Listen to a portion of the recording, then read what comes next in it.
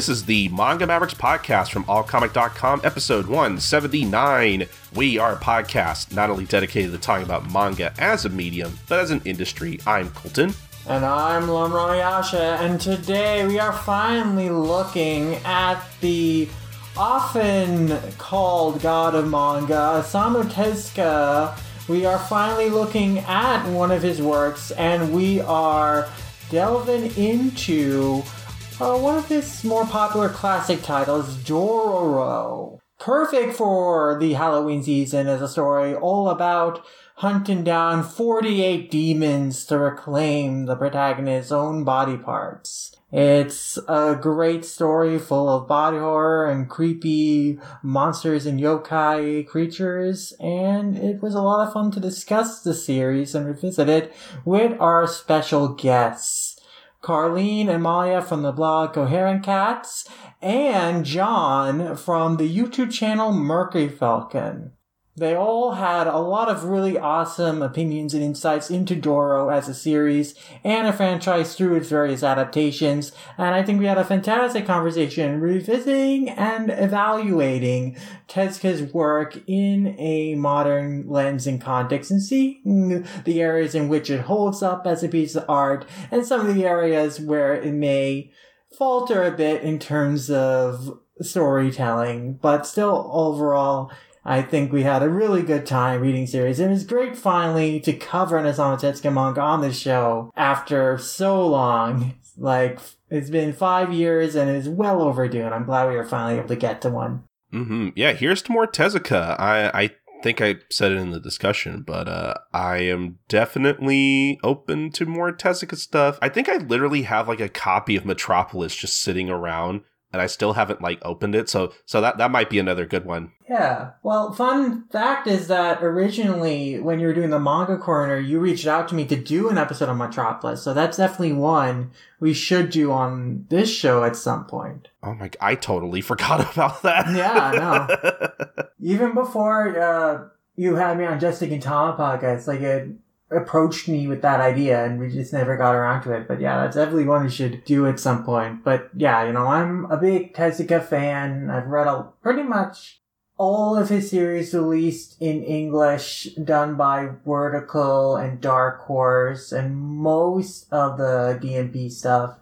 So yeah, I'm eager to talk about it more series. There's just so much Tezuka that's been brought over here, so much more to be brought over here that we're finally seeing some more titles finally get brought over with Bomba from Kodansha next year. So yeah, it was great to dip our toes into this guy, into one of his most popular works and characters, if not his best from a narrative storytelling standpoint. It's definitely one of his most iconic. So it was great to dig into it for sure.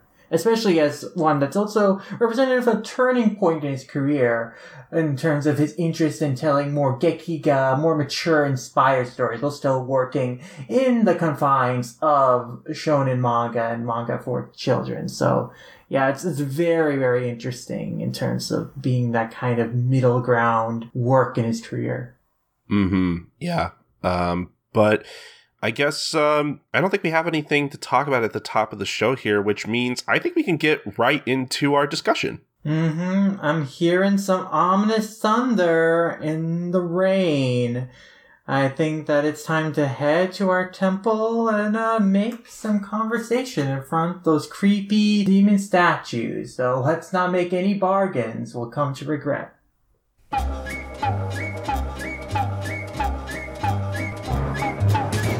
Hoge tala tala honge tala pong honge honge tala tala honge tala pi poke poke samurai hera hera toru toru samurai hera hera hero hero samurai hera hera mero mero samurai hera hera akai yuhi ni teri haete moeru yoroi ni moeru uma tenka mezashite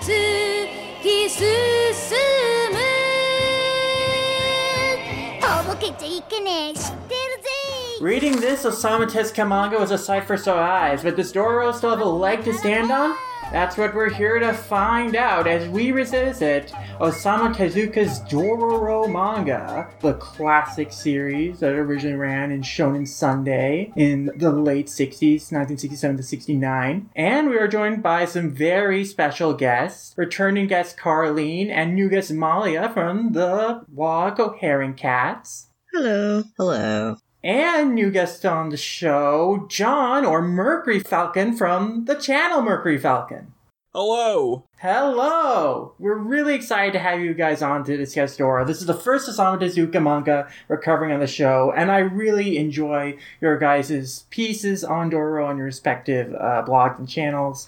And Malia, your piece on Anime Feminist about how Tezuka kind of explored queer sexuality in not a great context with like very heteronormative standpoint assumptions. So yeah, I really appreciate you coming on to share your perspectives and thoughts on the series with us today. And John, let me say that your NordVPN commercials are some of the best in the biz. Like, not just the Dororo one was such a great one, and the one with the Akira Tsuburaya video was also so hilarious. The Akira Tsuburaya one actually managed to sell a couple too, so I'm happy about that. Wow, there you go. Great pitches. So I think where we'll start with today is just what are our experiences with Dororo, this manga, this series franchise, and in general also touch upon maybe our backgrounds with Osamu Tezuka, like what is our relationship with his work. And I'll leave it to you guys, with whoever wants to kind of start with their histories. I guess, can I just go first really quickly? Because sure, I've read very little Tezuka, actually, as much as I hate to admit. I think this was the second Tezuka work I've ever read in full. Before this, I had read. I should have looked this up ahead of time. What was that one story he did about the guy who turned into a dog or something? Oh, Ode to Kirihito? Yeah. That was my first Tezuka work, and I read that when I was pretty young too. So I feel like a lot of it went over my head. So maybe that's what I'd have to revisit. And I've read a little Astro Boy here and there. But yeah, this was also my first time reading Dororo as well. So basically, yeah, I haven't really had a lot of experience with Tezuka's work. But honestly, after this, I would not say no to reading more Tezuka. This was very good. We definitely ought to cover more. It is kind of crazy we've waited 5 years to finally tackle Tezuka work, especially because I'm a big fan of Tezuka, and I've read a lot of his works. I've read most of the works of his that have been published in English, at least all the titles Vertical published, and most of the MP ones. And yeah, I guess then to say into my history, I read Dororo for the first time just after the omnibus edition from Vertical came out back in 2012. Originally, they had published it in 2008 in 3 volumes, and that's when it won the Eisner in 2009 or whatever. But I didn't read it until the omnibus came out in 2012. And yeah, that was when I was in high school, and was in a period where I was really trying to get into a lot of Tezuka stuff, and this was among the first I read. And I was really blown away by Tezuka's art and paneling, which I think is still what holds up the most. But also, It is surprisingly brutal and darker compared to what you would think of Tezuka in his style if you're more familiar with Astro Boy, at least the TV series that were shown when I was a kid, the O3 series, which was admittedly also edited and stuff. But yeah, it was a surprising work, and I really enjoyed it. I really latched on to characters. And now, of course, looking back on it, I appreciate Dororo as a character in new contexts, and I think he's still a really fun character, for sure. I have a little more mixed feelings on Hyakimaru as a character, but I still think in revisiting this, I was a little worried, in the first 100 or so pages, because, the foundation of the story, we'll get into it, is kind of shaky in terms of, Tezuka kind of reneging on his own premise and kind of taking cheats in it, and some very fast storytelling that doesn't quite work. But then, I think once Dororo, the character starts having more of a role, and then they actually start going after demons that hold Hyakimaru's body parts, I think that's when the story really starts to pick up. But then, even then, I think there's kind of waves of interesting points in the story, which we'll also get to, that probably can be attributed to how the series was written. But yeah, I'm a big fan of Tezuka. I've read a lot of his stuff, and there's a question later about like how I think it stacks up. I will say that I hadn't read Doro since like nearly 10 years ago when I first read it. So in revisiting this, though, there was still a lot that immediately came back to me and I remembered. Whereas there are a lot of Tezuka series that I have read that if you were to ask me about them, I can't tell you that much off the top of my head. So I think it is quite a memorable work in that regard. Before I pass it off to you guys, I'll also just briefly explain the premise of Doro, because it's something that we tend to forget to do, is just explain the premise of the series. But Doro is set in the Sengoku Jidai period. A daimyo makes a pact with 48 demons where he trades his child's body in exchange for power over the land, military might. And so the child is born without limbs, without organs, and he's cast aside into a river to just die. But he's found by a kindly doctor named Jukai who builds him prosthetic body and raises him and then sends him off on his own on a journey to fight the demons that are in possession of his body parts and reclaim them. And that's basically the premise of the nutshell. And then on his journey, near the start of the story, he encounters an orphan thief named Doro, who becomes very interested in his sword because Hyakkimaru's sword is like a very special sword that's not fully explained like where it comes from, but that it's passed down from legendary samurai or whatever. And so he has an interest in like taking it and selling it. So he starts to tag along Hyakkimaru, and then they have adventures from there. But yeah. So, premise explained in a nutshell. Now I'll pass it off to John, Carly, Mara, whichever wants to take the baton and run with it, and what your histories with the series and. Yeah, so as far as Tezuka, surprisingly, I've only really looked into his stuff to see how it is in relation to Shotaro Ishinomori's work. Because that's, if you've seen my channel stuff, I mostly cover works by Shotaro Ishinomori from Cyborg 009 and Kamen Rider and such. So I started reading a lot of Astro Boy, but only to see how it inspired Cyborg 009, really. I was personally never really into Astro Boy, and so I never really experienced a lot of Tezuka stuff just for its own sake, really.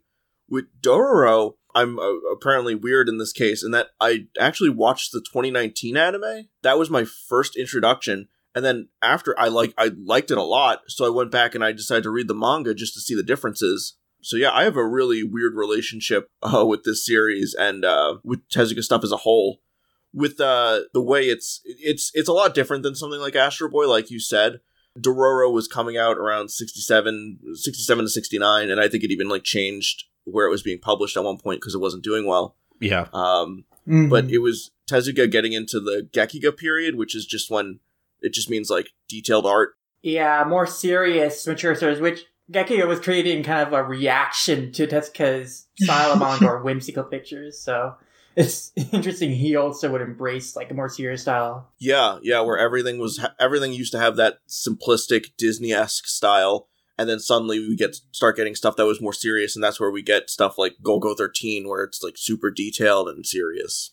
And Tezuka's also other mature works, like the aforementioned Kirihito and MW, which you wrote about, Malia, and also, yeah. Yeah, I guess I'll say my relationship to Dororo and Tezuka is pretty similar to yours, Lum, where I also started reading a lot of Tezuka in high school. I want to say the first thing I read was probably Blackjack, actually. So again, like, I think Vertical putting out, like, so many titles by him really increased the accessibility and like the range of his work that you could read. I guess I will just say I do like Blackjack still remains like my favorite title by him. Though I guess in general, like I do not consider myself like a big Tezuka person. There's still stuff in English that I haven't read by him. Like I honestly haven't read that much Astro Boy.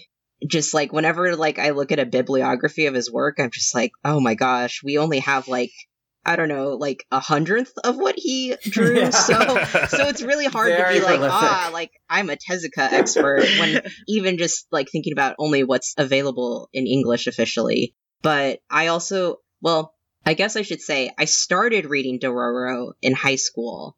And then I honestly got kind of bored with it and I stopped reading it. Even though it was all in one omnibus, I want to say I probably read about like a quarter of it, maybe a third of it. And then I just never got back to it. And then the 2019 anime came out, and then Carlene and I actually decided to watch it. And we also really like the anime. And then that actually being invited to do this podcast was like, okay, I guess I'll finally finish this manga that I never finished reading, which ironically, I guess we'll get into later. It's like you read it and you're like, oh, this story isn't finished, actually. Yeah. But yeah, so so I think I do also come from it from the perspective of thinking, like, I think the anime adaptation that they did recently is like a very good take on the story. And like the manga has like a lot of flaws, but I also think it was good to take another look at it again, particularly like now not being a high schooler anymore and being able to look at it with the eye of like thinking about Tezuka's other work and like places the things that the anime like really picked up from the manga and like really built upon. So like I think I do have a lot more appreciation and respect for the work now, even if I do think it's pretty rough around the edges.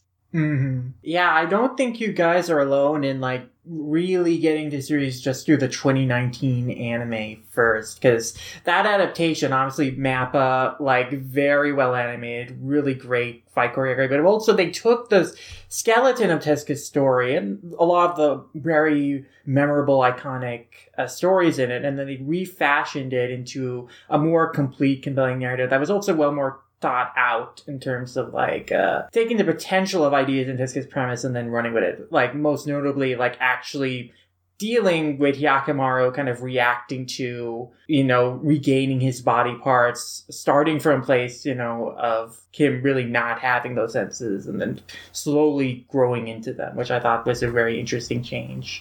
Yeah, it was very coincidental that I moved into a new place with roommates who owned a copy of the omnibus right around the time that the new anime was about to air. And I had started reading the manga. And then when I looked into the anime, I was like, oh, like I love this head writer and I love this director. So I definitely I want to read the manga to have context for the anime some more. Because before then, I think my first exposure to Tezuka was like Pluto, which is like the Naoki Urasawa adaptation, an Astro Boy story.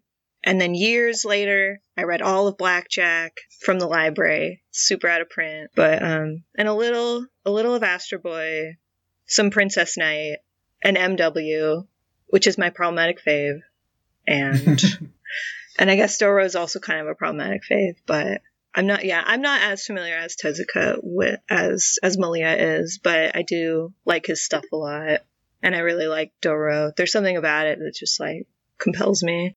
Yeah, and I think that's a good place to start, is that what draws you to the Doro manga? Like, you guys, in particular, like, you sort of got into it or got interested in the series starting from the anime adaptation. And obviously the manga has kind of a very different tone. It does things somewhat a little more clumsily than the anime in terms of exploring its premise, and from the initial foundation of like, how does a character who lacks all these senses, all these body parts, like, kind of survive in this world? And in the manga's case, the answer is that Hyakkimaru kind of has just psychic powers, essentially. He gets psychic. I was going to say, Tezuka's really cheating here.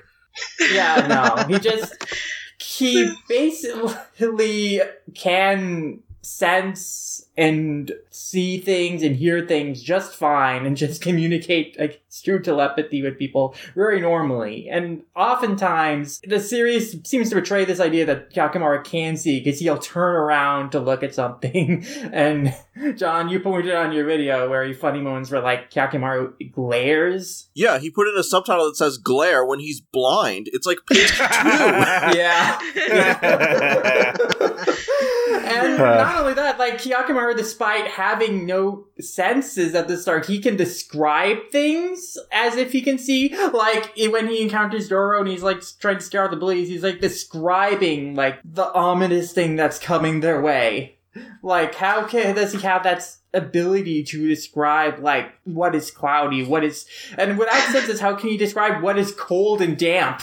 Like, how does he understand those senses if he does not have a sense of touch? Yeah, I think Tezuka had the cool idea of he loses his body and has to get each piece back, but he was too much of a coward to lean into it, is what happened. Yeah.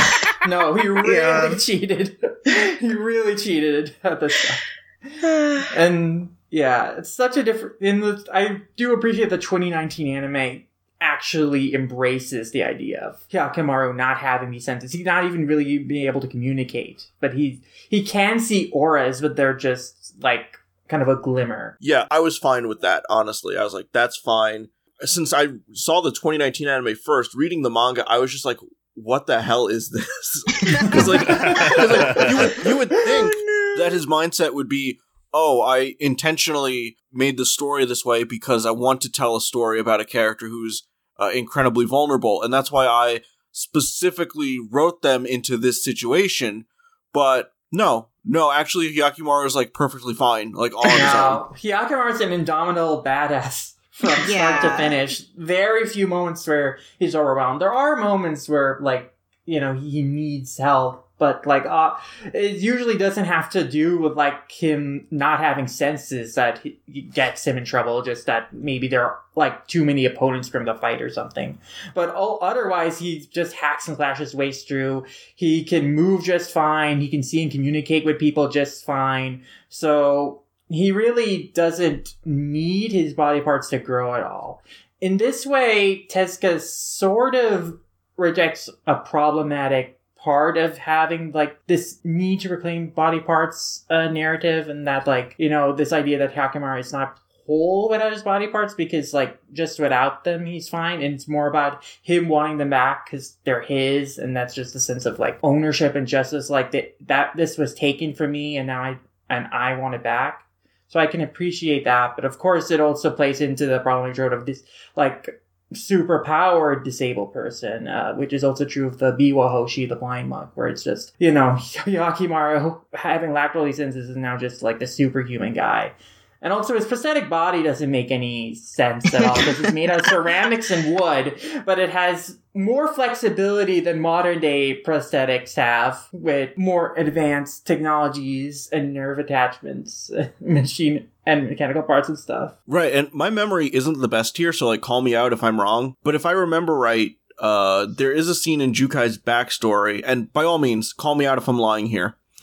But, like, when he throws himself off the cliff, I think they do explain that, like, he got picked up by, like, a ship of foreigners, or I don't remember if it was Americans, and, like, they taught him medicine and how to make prosthetics that were ahead of what Japan could make. Right. So I think that was it. Yeah, like, some foreigners. Yeah. In the anime, like, his body parts, they resemble more like prosthetics. Like, he has, like, fake skin at the start. I think you described well that he looks like a doll. I think, in your way, or maybe that was Bonsai Pops video that I watched. But, like, yeah, he moves more like a doll, and his body parts, like, have that kind of quality to it. Whereas in the manga, like, you know, he moves and acts just like a regular human being, like other characters in the series. Like, the fact that he has prosthetic limbs does not, like, make him different to other people at first glance. It doesn't give him or characterize him with, like, a different quality that puts people at ease. It's just like they end up finding out and then they reject him just suddenly. But initially he's, like, accepted. He passes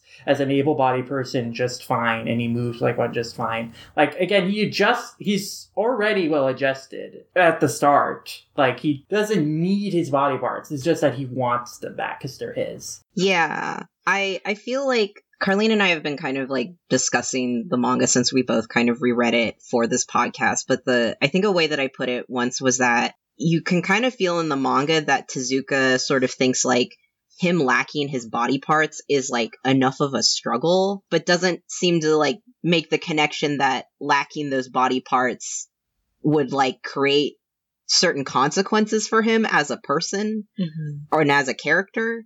So, like, in a way, it's just kind of, it's sort of like when you're reading it, you're just like, why are you doing this? Like, you seem to be pretty okay besides, like, the war and the demons, but, like, the body parts are sort of the last of your concern here. Yeah. And in the manga, Jukai outright tells Hyakkimaru that you're kind of like a cyborg, which is an example of the anachronisms in the series, which is one reason why you can sort of excuse or not take some of this stuff as seriously, because Tezuka himself, has this sense of humor, this sense of self-awareness about his work, where the characters break the fourth wall. There's all these anachronisms, like carts having license plates and stuff like that.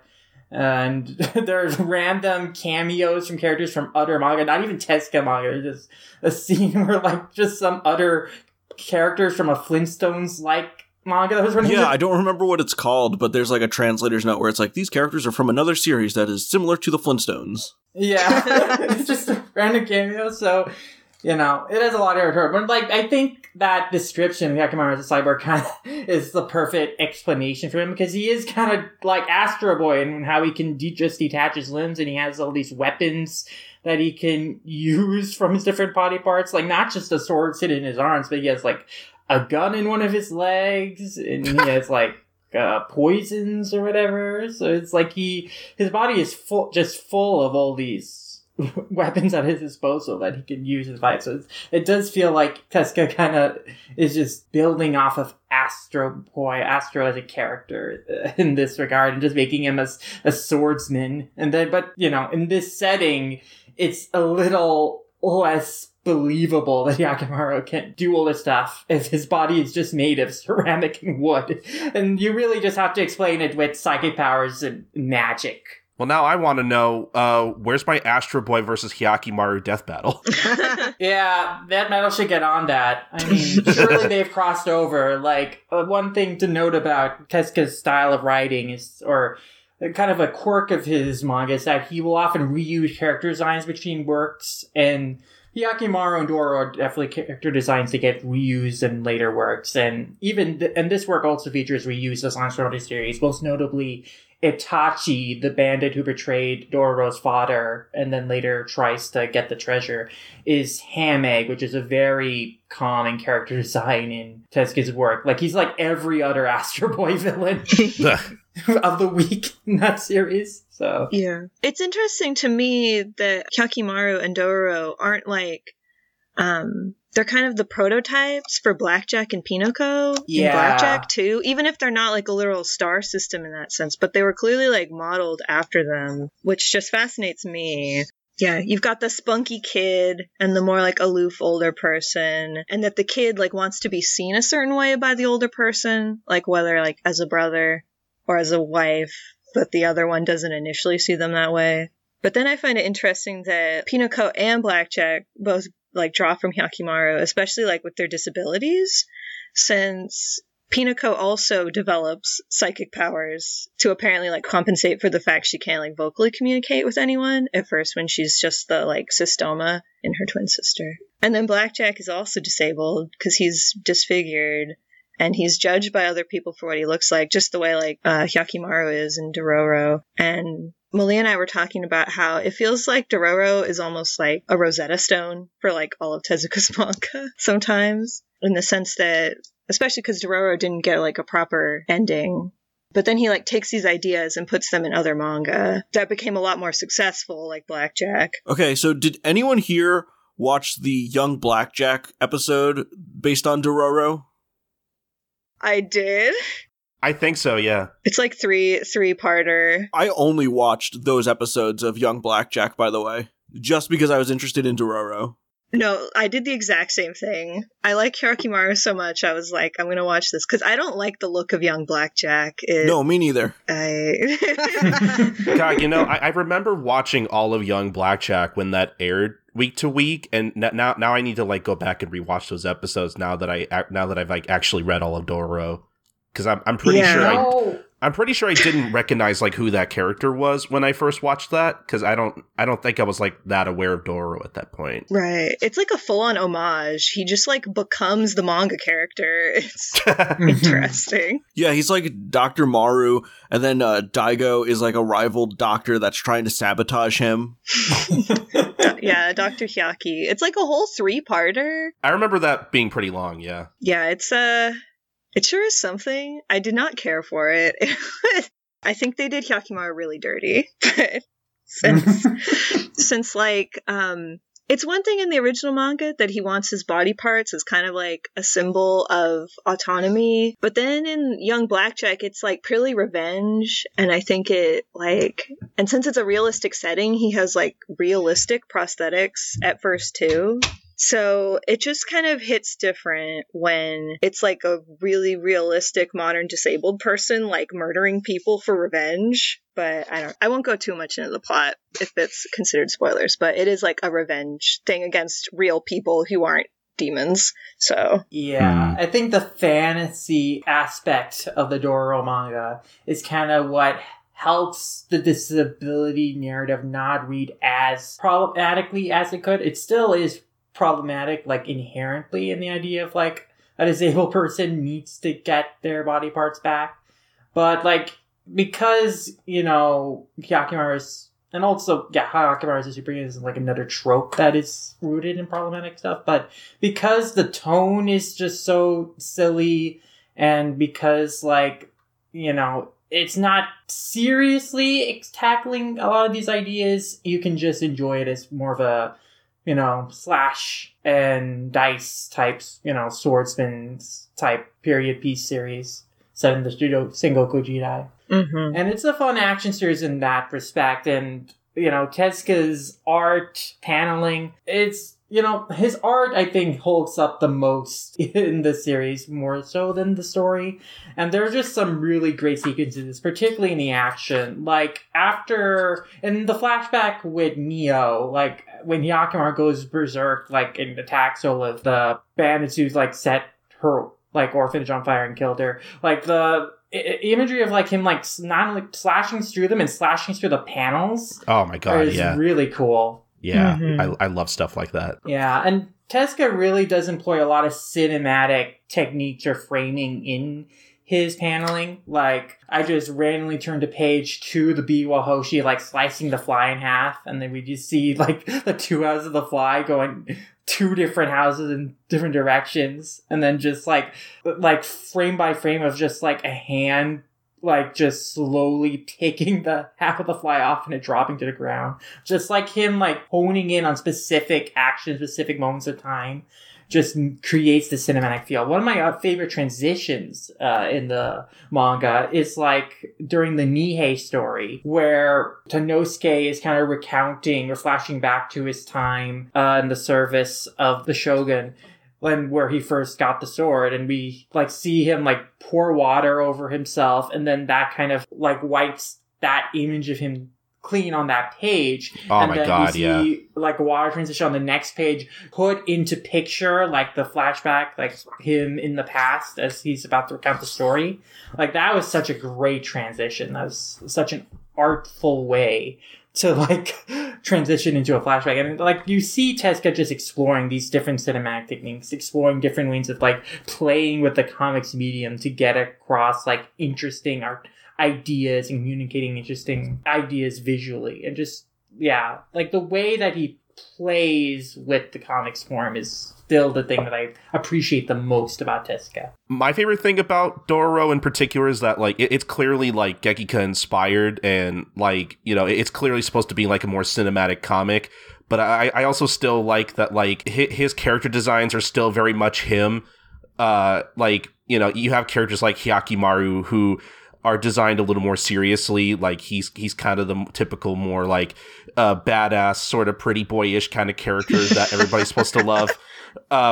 Meanwhile, everybody else just kind of looks like they're from like an old Popeye cartoon or whatever. Like I just love the way that meshes together. Yeah, Tezuka's style is something I always really love. I love that he can be so cartoony, but he can also have moments where those cartoony characters can be portrayed seriously and you can buy into it. And like all his works, like even his most serious stuff, have that quality to it. And so I like how deftly he can move between like a more serious style of storytelling and into the more comedic. That actually reminds me a lot of like the Cyborg 009 manga, because when it originally started in 1974, it looked a lot like Astro Boy.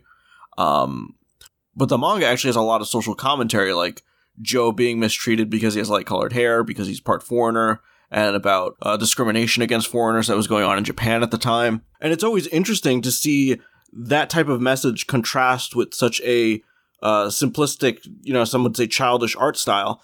And it was cool watching Dororo where we get a taste of that, where it has that kind of, simplified style while also tackling like some really darker themes. Yeah. Mm-hmm. For sure. I mean, even like the most child-friendly of Tezuka's works, or at least what people think of the most child-friendly, Astro Boy, would have these moments where it walks between like really, childlike, humorous stuff, and then get into some serious territory, and then that same chapter or in a later chapter. So yeah, like I appreciate, Tezuka can create in like this softer, like cartoony style, like those kind of dynamic extremes in terms of like the content and tone of his storytelling. Yeah, I think Dororo is an interesting example because like you can just see like the transition point between him like writing more mature works. Like there's like, as we mentioned earlier about like the fourth wall breaking moments, like there's still like a lot of slapstick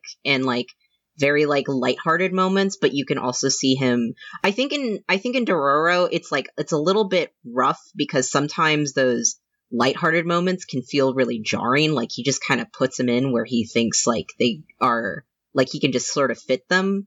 And for me, I think like sometimes they would like really shake me out of like a very serious moment, but like also like I do admire like the craft that he like puts into them. I think like the story you mentioned earlier about like the demonic sword, there's like a shot too where I think it's like Dororo picks up the sword and he like is about to attack like this old man and his daughter or like his granddaughter, and like there's a shot of him standing beneath a tree and it's like super detailed and like like just lovingly rendered, and it's just like this really striking moment of like drama and tension.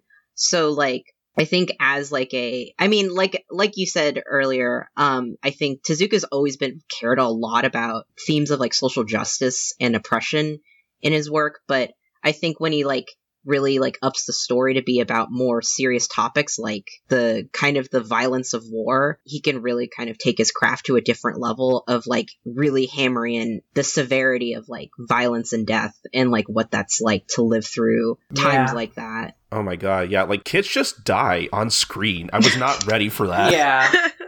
No, Tezuka does not pull punches in that regard.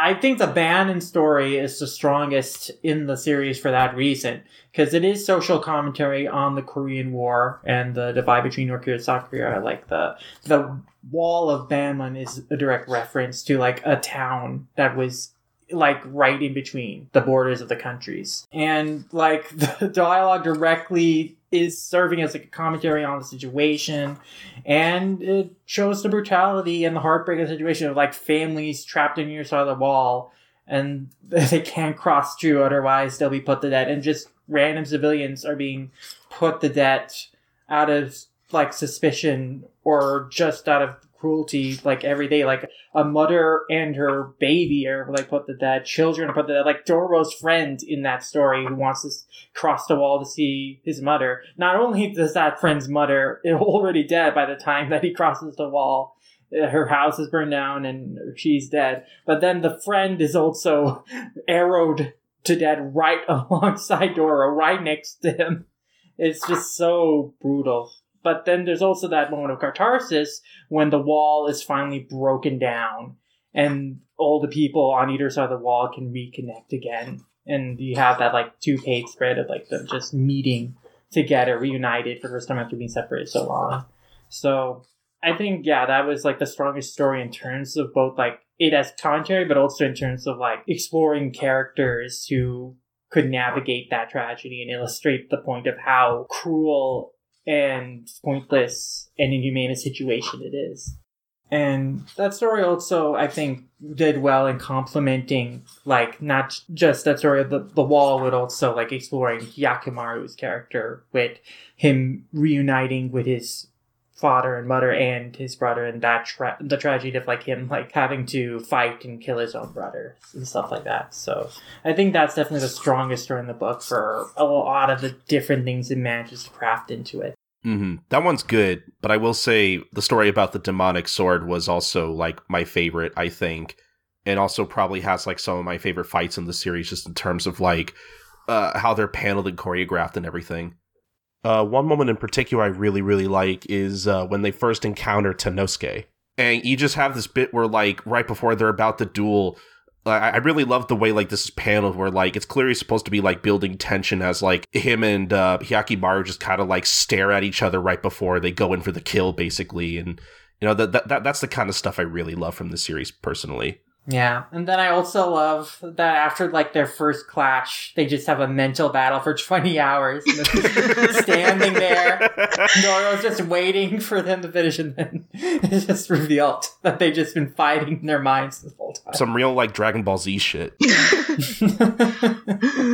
I think, funny enough, I will say I honestly think my favorite story out of the manga, well, actually, I guess I really liked two. There was the one about, like, the moth demon that I really liked. And honestly, like, I feel like that one, obviously, it also, like, I think every chapter has some social commentary, but honestly, I just, like, found the premise really funny. Like, I don't know, there was just something very funny to me about this guy who was just obsessed with, like, his moth demon wife. Yeah. And also, like, I don't know, I just also found, like, the whole kind of setup really funny and interesting, where, like, this guy who I think, like, he's kind of an asshole, but he's probably is, like, less of an asshole when he's not, like, being brainwashed by his demon wife. And also just, I think the idea of, like, a moth demon was really interesting too, in terms of just, like, obviously moths are not very threatening creatures, but just, like, obviously Tezuka has always loved insects. And, like, so you can just really just see him insert, like, well, I'm going to write this chapter about insect demons because I think insects are really cool.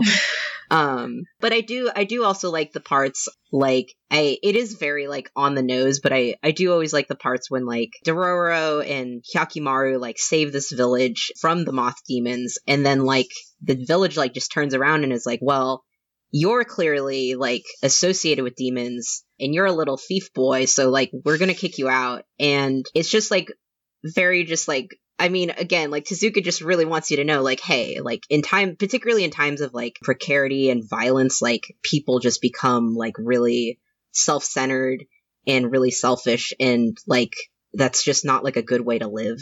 Yeah, there are two moments in the story where, like, they save a village from demons, and then the town immediately turns on them and asks them to leave, even though they're injured and hurt, and they just saved these people. And it really does illustrate this idea of this trust of people who are different communities, even people who are helpful or allies. Like, just these communities reject outsiders, reject those who are different. And in both scenes, I really like Hyakimaru is asking, hey, Dororo's hurt, can someone help him? And it's raining, and the village just tells them, no, get out. And the second scene, like, the villagers are distrustful of Hyakimaru because of his prosthetic body, and Dororo just gets really upset at them because, like, he helped them, and he's just tired of Hyakimaru being rejected and ostracized just because he is not an able-bodied person. It's like he doesn't have, like, flesh and blood limbs, he has prosthetic limbs. So... Right. I think in both of those scenes, Tezuka is making a direct comment of, hey, like, treat people who are different or differently bodied right. They are deserving of acceptance and respect. And then he, like, is very angry and showing, like, these people who are rejecting these people are assholes. I think that second time in particular where it happens, after they defeat the Moth Lady, and when they're like, oh, we better kick this guy out of our village, and, you know, Doro gets, like, really visibly upset and just, like, really goes off on him. Like, I actually thought that was a pretty heartbreaking moment. Yeah. Doro makes some great expressions, too. Throughout the book, also in that scene, there's a particularly great expression, I think, where he's crying, but also he has, like, you know, a more comical, angry expression. So I think Tezuka really can bring his emotions larger life ways to his style. But then he immediately also compliments the comedy because the Flintstones-like guy is in the crowd that's running away from Doro. But to speak of, like, more of his, like, striking artistic designs, like, to go back to Mamai Oba, the Moth Demon, that's such a great yokai design. And, like, the scene of her in her, like, final form, like, coming out from the lake is such a striking visual. And the cloak with like those eye-like spirals in her cloak, very, very cool. Like, Tezuka was inspired in part to do a yokai story because of Shigeru Mizuki, who he calls out in the story. He definitely like is very inventive and draws some very creepy yokai designs throughout it. Oh yeah, all of his designs are honestly that was I think like one of the things I was also really like just I'm not surprised, but just like really like purely pleased at with like just seeing all of his like different designs. Because he always kind of gives like a glamour shot of like when like a yokai will appear just to really show off like, here's this cool design that I made. And honestly, like they are cool. So I'm like, I love to see it. Like even like the first demon that you see, which is like some weird like it's like invisible. Yeah, the river monster made of garbage. Yeah, and it's like it's honestly like really creepy and unsettling. Like you immediately like, oh yeah, that like when all those like villager bullies like start running away, like I'm like, yes, that is probably the scariest thing you have ever seen in your life, and I completely understand why. But yeah, no, all the designs are really interesting. Mm-hmm. Yeah. It's interesting because we're talking about Shigeru Mizuki, and we may or may not cover Kitaro soon if you're listening. But from the little Kitaro I have been reading, like for the podcast, I could definitely see the influence that Mizuki and Kitaro had on this, because this kind of feels like Kitaro if Kitaro were like a bit more serialized. I think Doro's kind of cool. Is like you could easily just kind of make this like a sort of like episodic kind of anthology thing, but you do also have those like running narratives of like, you know, Hyakimaru looking for his body parts and everything. Like, I think it's a good combination. Yeah, especially because the manga like feels like a pilot for the anime. Like 48 body parts is like the perfect amount for like a year's worth of television. Yeah, I mean the anime originally was going to be 48 episodes. Yeah, so exactly. One demon per episode, and then didn't quite work out like that in pacing. Obviously, the manga got canceled and the anime also got truncated to 26. The first anime doesn't even adapt every story from the manga, even though it has anime original episodes. Even in the manga, he says he already has 16 body parts, like, that he already got. So I'm like, what was the point of 48? Yeah, it's such an arbitrary... maybe there's a significance to the number I couldn't find in my research, but yeah, it's just like, he has a third of them defeated before the story even starts. And then through the course of the story, he only gets through 8 demons. Right. But then it also leads you to wonder, like, do you need that many demons? Because through the course of fighting those 8 demons, he gets back multiple limbs, both his eyes, his voice. Like, what else would he have gotten back if they were to continue on? Like, it would be like the internal organs, which, you know, we don't really get into mechanics of how Hyakimaru can eat and breathe and stuff like that. I was going to say, like, how many bones is he missing? How is he able to stand? Well, we know that one body part can be made of multiple bones because there's a scene in the 2019 anime where he gets his spine back, and it is like the most disgusting thing ever, where it's just like the pieces of these fake bones just start protruding out of his back, and it's so gross. You just see these like wooden bones and strings just like explode out of his back, and it's like, oh. They really go hard on the body horror in the 2019. Like, him just getting his skin back in the first episode is also deeply unsettling. That thought did cross my mind while I was reading, like, oh man, I hope we're not going to have to see his spine push out of him. I don't know if I can handle that. Yeah. I think, if I remember correctly, like, Carlene was the one who looked this up, but, like, there's, like, that PS2 game, and, like, they had to come up with every body part that he actually has to get back for the game. No, the game is called Blood Will Tell, and it's not a very good game. It's like a really janky video game, but it's like one of the rarest PS2 games, and it's unfortunate because like Dororo would be like a really cool idea for a video game where you start off and you're missing all your body parts, and one of the things the game does is that, like, since you don't have your eyes, you see everything in black and white, and the game has a really bad draw distance. And then, like, you have to beat bosses to get your body parts back, and then that changes how the game plays. So it's, like, a really cool idea. It's just, like, a super janky game that does not play very well is the problem with it. Yeah. That's unfortunate. Yeah, the clips that you showed in your video were very funny. Where I think you overdub, like, him, like, getting his voice back. No, that game is dubbed, and that was not me. That's the actual game where he's like, my voice! I got my voice back! Oh! Oh my god. An interesting thing about the game is that it does play upon an idea that Tezuka ultimately abandoned, in which one of the people Hyakumaru would have to kill to get a body part back would be Dororo. Oh my Like in the gosh. manga, there's an aborted story beat. There was a aborted chapter where Hyakumaru finds out that he can get all his body parts back immediately by killing Dororo, because Dororo was like born with his body parts. So he could either continue killing all the demons, or he could kill Dororo instead and just get them back immediately. But obviously, Hyakumaru is not going to kill Dororo. So, Oh my gosh. but then that chapter was left out of the collected volume when the series was continued to be published. So it's basically like kind of one of those abandoned chapters. It's just forgotten. Kind of like that one Berserk chapter that gave story beats out too early, and this was never included in any volumes and stuff. That just makes me think, like, wouldn't it suck if, like, he had to fight a demon and then, like, it's the hardest demon he ever fought and then he gets back, like, his appendix? Wow. Yeah. It's too bad. I think like that Dororo reveal like introduces such an interesting moral conflict. Like Oh, yeah. Mhm. the idea of like, oh well, if you wanted, you would have this shortcut to get all your limbs back, but it would be at the cost of someone's life. So basically, Hyakumaru is faced with like the same thing Daigo was of like, well, you could just ruin this one person's life to like help you out. And I think that's so interesting, but it honestly raises way too many questions, because especially like Hyakumaru's first body part that he gets back on page is like an arm. Like, it doesn't make any Yeah. sense. like there's he that gets something and major then- immediately. And then like Dororo's age, like how that works. And then like not to mention Dororo's sex is like, well, if Hyakumaru is a boy, like then how does then but they want Dororo to be like a cisgender girl. It's like, well then how does that make sense if he has Hyakumaru who's a cisgender boy's body parts? I mean, Yeah. to be- How too does many he get back his questions. dick? To Yeah. be fair, they never list, I think even in like the video game, they don't list any of that.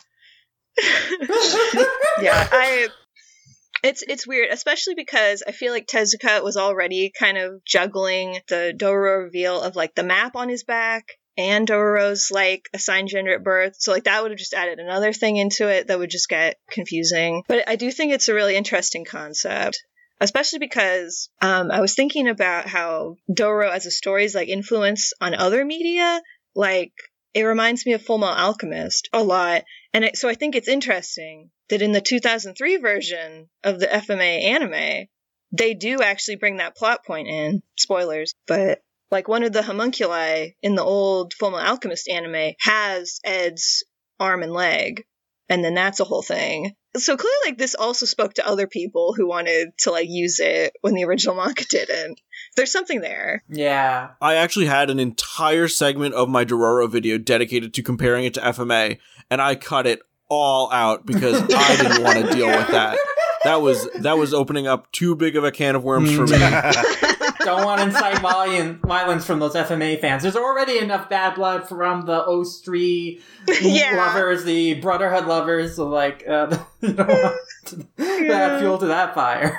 Yeah, I don't blame you. Mhm. But it is interesting, like, even though Dororo was technically a canceled work, it had remained with this legacy, and it has one of, I think, Tezuka's most popular and recognized titles. At the point, yeah, it did influence other media, and you can see its influence in other similar, like, Sengoku Jedi Samurai stories, and then stories that deal with characters who have prosthetic limbs or are disabled but warriors from there on out. Speaking of Dororo's influence on other media, I thought it was really interesting reading the manga and finding out that like a ton of stuff, and not to change the subject to Shotaro Ishinomori again, but a ton of stuff from the Android Kikaider manga is actually taken from Dororo, or at least like the last 2 volumes of it. Because like Android Kikaider is mostly an homage to Astro Boy, and it was made like with the intention of being a tokusatsu superhero comic to be a tie-in with the live action show. But then like the last 2 volumes, it suddenly has a bunch of like Jidai Geki influence stuff, because like they introduce a new Kikaider, and he's living in like an ancient Buddhist temple, and the scientist that's like housing him is a monk. Oh. And then there's even a subplot where the villains are trying to catch this kid named Akira, who has a schematic on his back to build this ancient like a Doga statue that can destroy the world. And the way they find out this schematic is on his back, there's a woman giving him a bath, and the hot water reveals that there's a schematic on his back. So, like, yeah, it's really interesting how, like, it suddenly just took a shift to being, like, this huge Dororo homage. Yeah, wow. He really could have done it. That's pretty astonishing.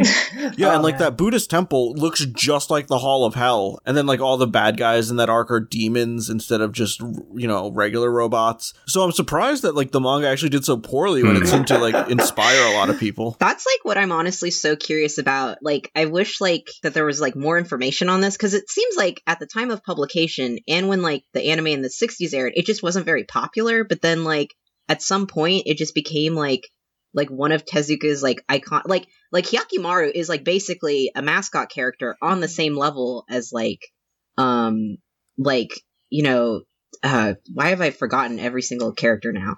But, like, Kimba, like, even, like, it just is, like, Kimba, Sapphire, yeah, Blackjack. Like, and it's, like, I just want to, like, know how, like, who are the people who were just, like, no, we have to celebrate Dororo, like, this unfinished classic. Well, it seems like Dororo was one of those things where it didn't resonate with children at the time, but it definitely had an impact on, like, the older crowd. But, like, the older crowd wasn't really consuming anime. It's kind of like Lupin, where, like, the Lupin anime came out and it was doing badly, and they were like, why aren't kids watching this? And it's like, well, kids shouldn't be watching Lupin is one of the things. Yeah, no.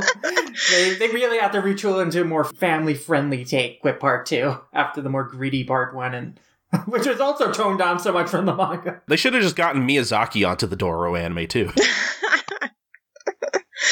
But, yeah, I think also Dororo, I mean, we talked about, like, how surprisingly dark and violent it is. Perhaps it was just a step too far for Shonen Sunday at the time, which, you know, I'm also maybe too far for young kids at the time, which is, you know, again, like, the anime kind of sort of lightened up, or at least they made an attempt to. I think it's very funny. I think, yeah, it was in Bonsai Pots where it showed, like, a clip from the original anime where it's, like, Doro just slicing up all these demon dogs, and we just see the mascot dog they add into anime and just reacting, like, with, like, a little whine. It's just very, very funny. You have this goofy, cartoony dog sidekick, and just, you have the gritty hyper-violence.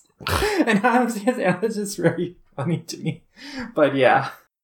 I mean, that's the thing about it, even as like a manga that's like a response or like a like trying to like ride the wave of like Kitaro, where it's like, I don't think Kitaro was ever this violent. So it's sort of like I want to know the machinations of his brain, like going like, okay, so like I'm gonna get into Gekiga, which is like really like much more violent and much more serious and dark, but also like there's this yokai like boom happening right now that the kids love. Mm-hmm. So I guess I'll just combine both and we'll see what happens. Mm-hmm. Yeah. Like, I think you definitely see in Doro Tezuka really getting interested in wanting to make an effort and to do something like way darker than he had been doing before. But then, you know, he was still working within the confines of Shonen magazine. So there's only... He got away with a lot, honestly. Like, the violence in Doro is still really extreme, even compared to, like, modern standards of what series can get away with.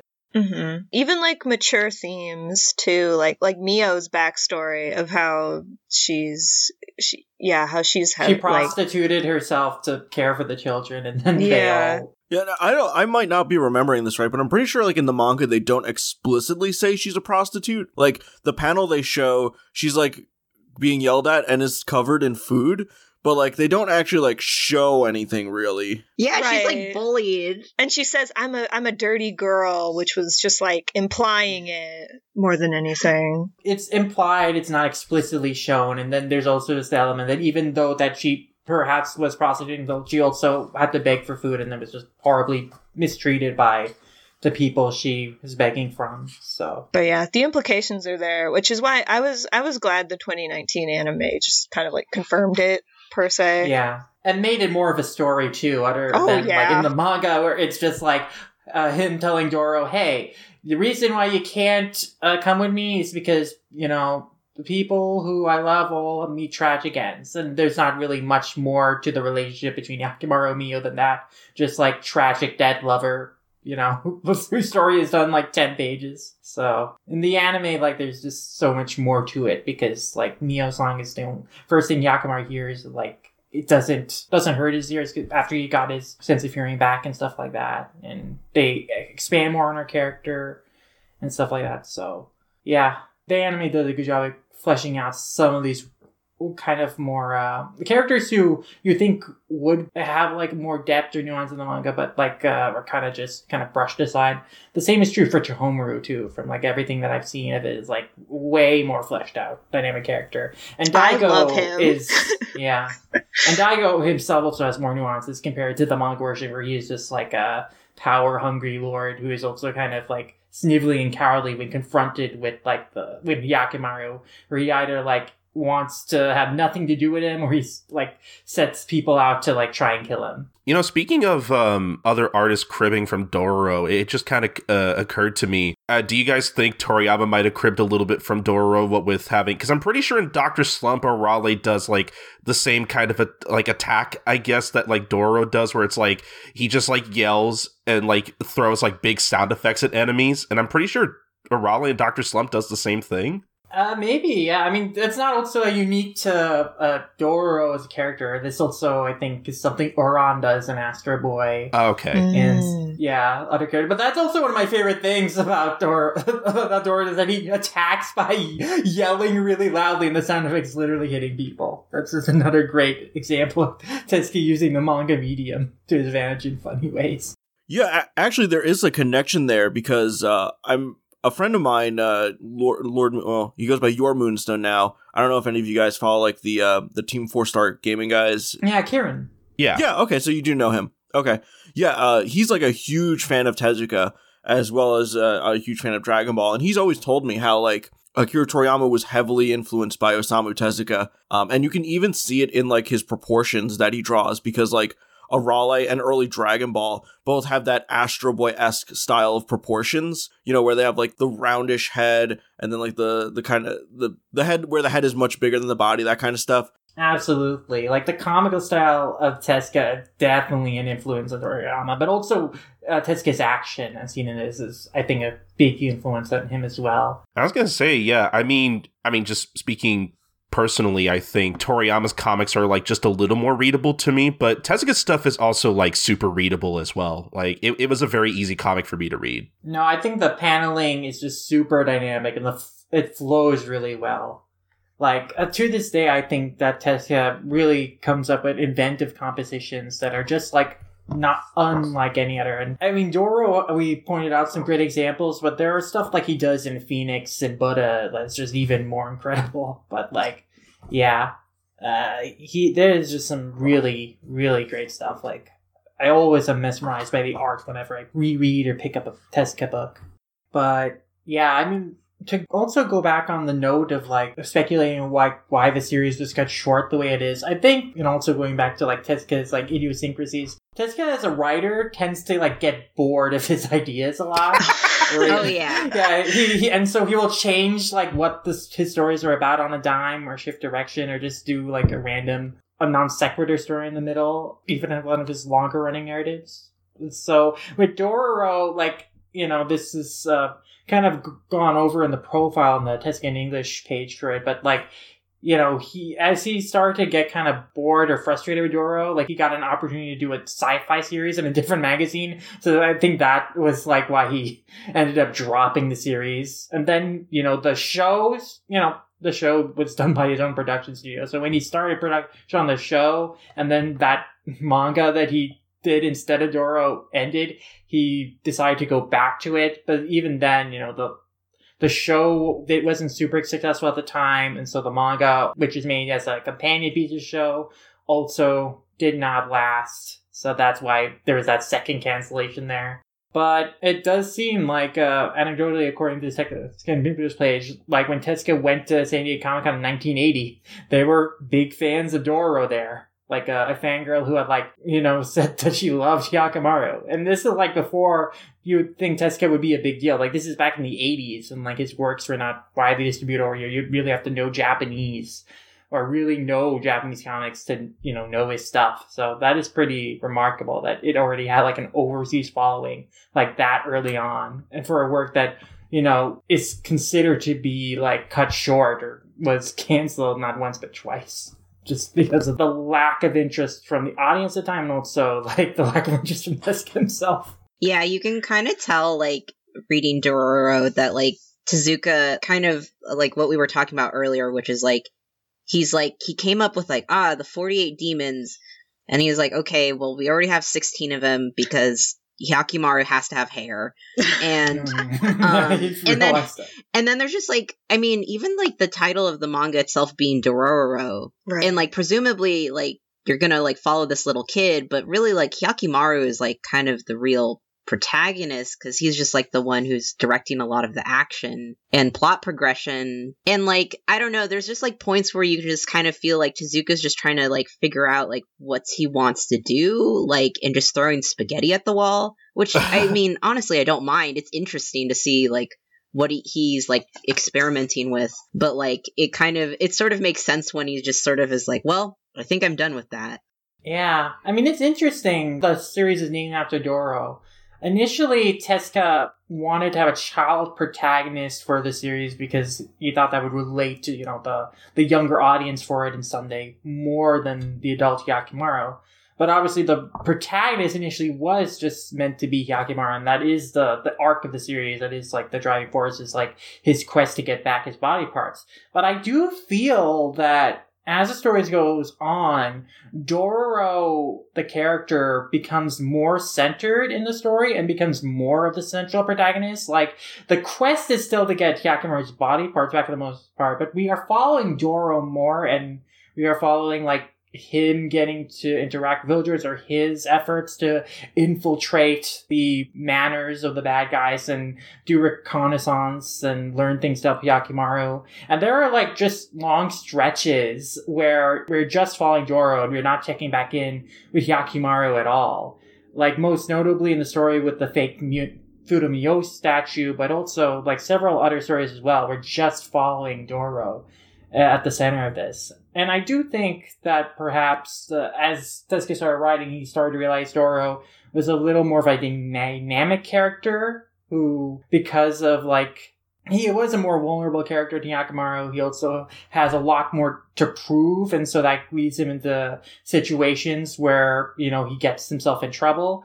But he also like has this tragic, compelling element to him of like, you know, his backstory with his parents, and then his regrets and sadness over that. So yeah, I feel like the story itself just becomes more interesting the more Dororo gets centered in it. And eventually Tezuka makes a decision to change what the quest is from finding Hyakimaru's body parts to then, let's find this treasure that Dororo's dad left behind to find. And his mom like wrote it on his back in blood, which I guess is magic blood because it is still there even after he takes baths and stuff. But yeah, I mean, it was like divine providence that gave her the idea anyway, so maybe that probably explains it's just magic. But yeah, so then yeah, the quest becomes to find like that treasure for like the remainder of its initial run in Shonen Sunday, and that's where it ends. Is that they get to the cape and they climb the cliff, but the treasure isn't there because Dororo's dad thought that Itachi would find out and said, I don't want him to find out, so I'm going to bury it somewhere else instead. Which leads to the question, why did he tell his mother that it was there when you think of the timeline of this, he would have had to have already buried it elsewhere before that. So it's a weird continuity problem. It just leads to a non-ending for that whole plot arc. I think if I remember correctly, that like Cape chapter is like the last chapter when it got canceled the first time. So you really like are just imagining like a reader going, "Oh, there's no treasure," and I guess they leave the island, and that's it. Right. You don't accomplish any of the goal. Yep, that's it. No. They don't get the treasure. Hyakimaru doesn't get his own body parts back. Like, that's just where it ends. I have to say, I'm surprised how many chapters like don't end in Hyakimaru getting a body part either. Even ones that involve killing a demon. It's like I wouldn't consider them like a waste of time, but I'm like, Tezuka, you have 48 to do, so it's surprising. Like, there are only like 8 demons in the story where he gets body parts back from. like 8 out of the 32 supposedly he should have fought. And yeah, you have like demons that he fights and he doesn't get any back. Like even ones that he says, oh, that must be one of the demons that has one of my body parts. Like Midoro, the demon that possesses the horse. Like Hyakumari says, oh, that's one of the demons. But then they beat the demon possessing the horse, and he doesn't get a body part back. So it's like, okay, that wasn't one of them, I guess. I wonder about the appendix so much. Like, yeah. But yeah, like you said, it's not like a waste of time because honestly, I'm like, oh, I like the horse chapter's great. Oh yeah, that one's good. Yeah, no, it has a sweet one with like the poor abused horse that nearly dies in battle and then is possessed by the demon, motivated to see its full again, but then just gets corrupted in this demon horse, and yeah, has a similarly tragic end. Though I'm very upset that they just left the foal behind. It's like, hey, Doro tells him, hey, you grew up to be strong like me because you also lost your parents. And I'm like, no, don't leave this foal behind. Take it with you at least. Find it a new home. At least make it Doro's sidekick or something. That would have been fun. Yeah. Why not take the opportunity to add a new animal sidekick? Hey, I have to add as the sidekick except the dog in the anime. Tezuka clearly loves drawing horses too, so like, yeah. I mean, come on. Yeah, they announced that other Tezuka manga that's going to be published in English, Bonba? Yeah. I can't wait to read it, that, and I was like, it's just like that Doro chapter. So I'm really excited to read it.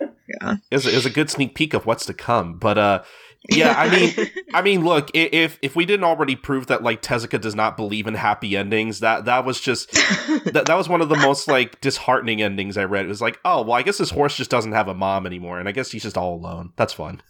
Yeah. That's what war does to people and animals. That's true, yeah. Yeah. I think if I remember correctly, like, even when I was, like, just looking at the Wikipedia article, it did cite, like, oh, the series got just kind of too depressing to work on, like, at some point, which I just think is so funny, because, like, I think the horse chapter is also, like, an interesting example, because, like, I think, if anything, like, the demons in Dororo are, like, if you are reading them as, like, a symbol or, like, a metaphor for just all, like, the things that war does to people, like, obviously, like, Daigo, like, makes, like, this, like, horrible, like, Faustian deal with all these demons, but, like, a bunch of people who are, like, innocent and don't have anything, like, the horse didn't do anything, and yet, like, they get preyed upon by these demons because of, like, the violence they go through, and, like, they're traumatized and they don't, like, they're not given any other kind of recourse to deal with it, and so I just think, like, I guess, like, when I'm thinking about it, I'm just like, like, there's so many, like, interesting things in here, but also, like, Tezuka is just kind of circling the drain a little bit, like, he's just sort of, like, I don't know, I guess, like, demons just happen, and it sucks, and that's all I have to say. Yeah, I think it is a little of a cop-out to have a lot of problems in the story, like, be blamed on demons, ultimately. Like, obviously, Daigo and the military conflict is a cause for a lot of the conflict, a lot of the hardships the characters face in the series, a lot of the people who die, particularly in the Banmon chapter, but also, like, in all these chapters where they're visiting different villages, like, a lot of the problems are just like, oh, a demon is here, and that's the root of all evil, and they have manipulated the people here into doing bad things. And so, like, that's kind of like the thing with the story with Mamai Oba, the moth demon. It's like the guy ultimately ends up apologizing or redeeming himself at the end for what he did, like killing, like, that woman who was taking care of the orphans because he was, like, in love with this woman, because it's just, you know, oh, I was manipulated by this demon, now I see the error of my ways and stuff like that. It's like, yeah, it's kind of copying out of, like, the culpability of humans to do bad things. And it's like, it's very, you know, kind of cliche messages, oh, humans are the real demons or whatever. But, you know, it's to completely blame all the conflicts and all the ills of war and of hatred and conflict between people on the presence of demons is also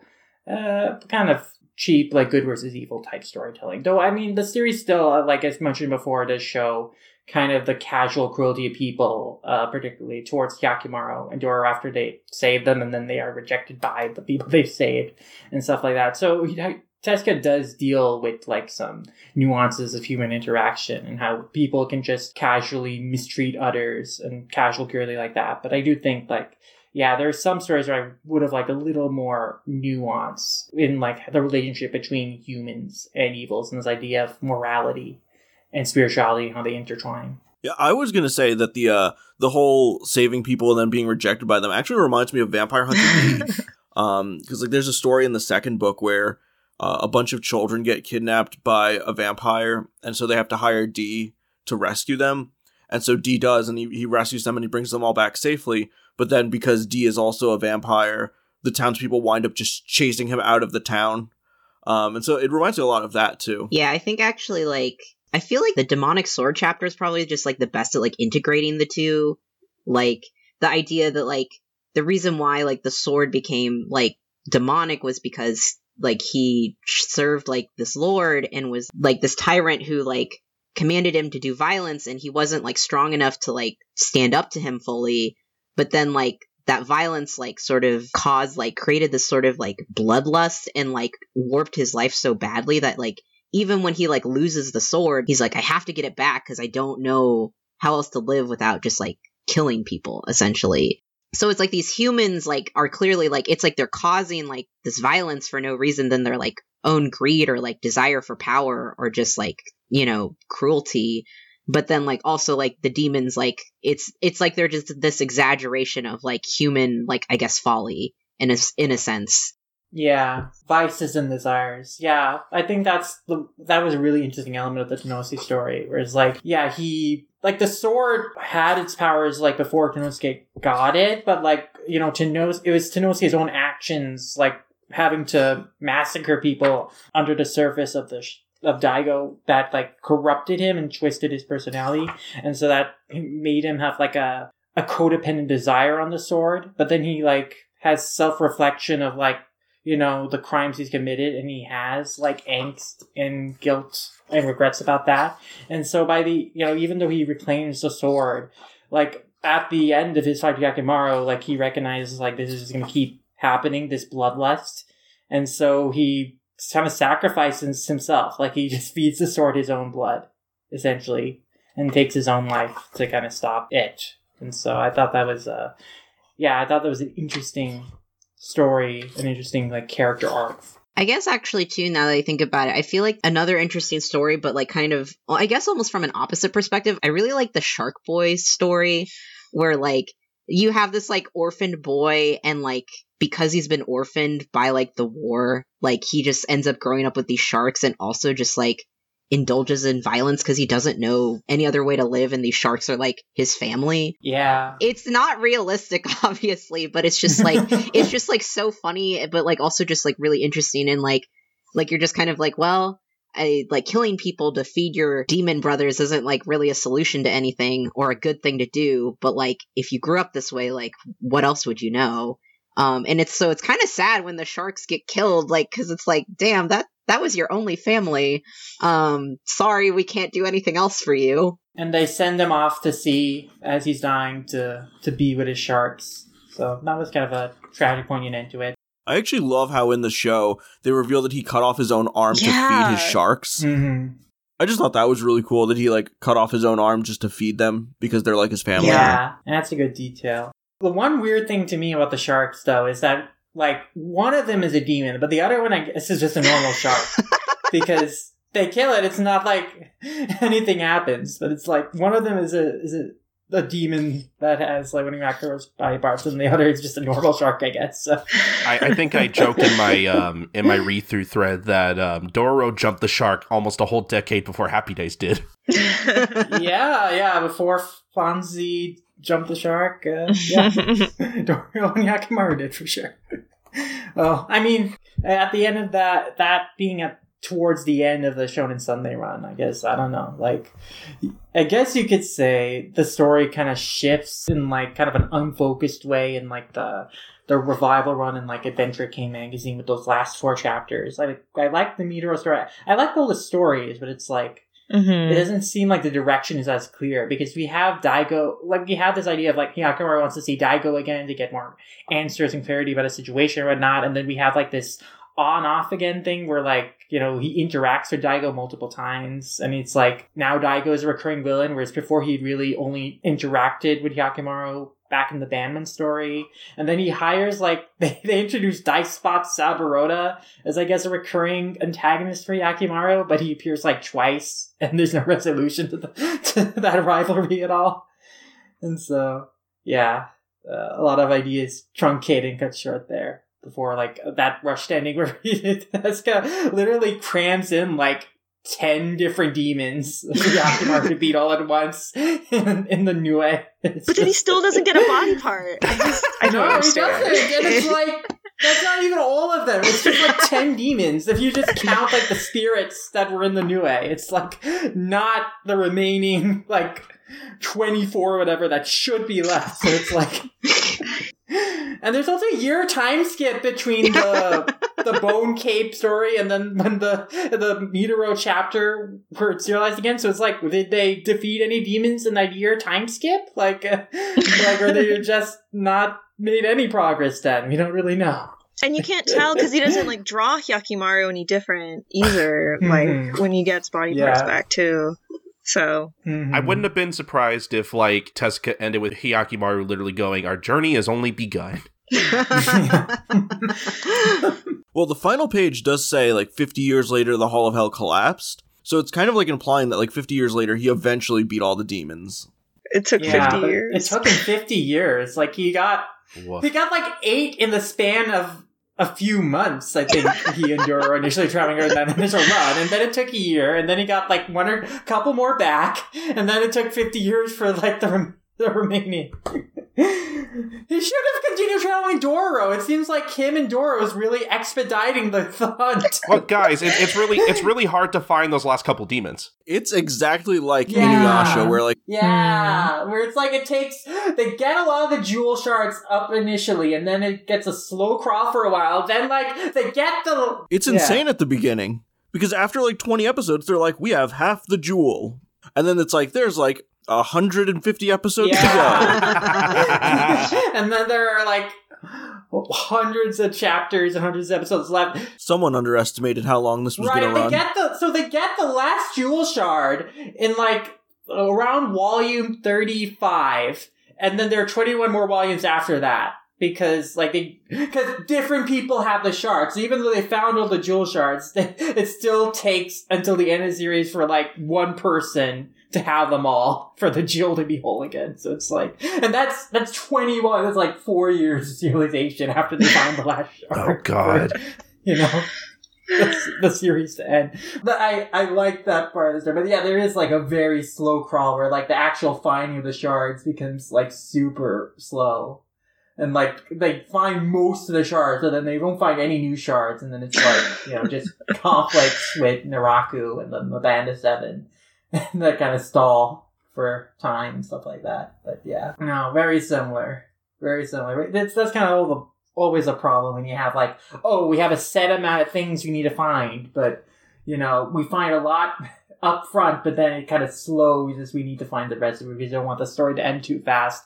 But in this case, in Doro's case, really, it could have... There are a lot of instances where, like, Tezuka really probably should have, like, front-loaded a lot of finding these shards, or at least reduced the amount of body parts he needed to find. Like, in the new anime, it's just 12 he needs to get. And then, really, 48 was just too much for Tezuka to handle. Like, it would make sense for a long-running series. It makes sense with the initial plan with the anime to be 48 episodes. But, like, clearly, he did not get enough time, or he did not have the interest to see that through.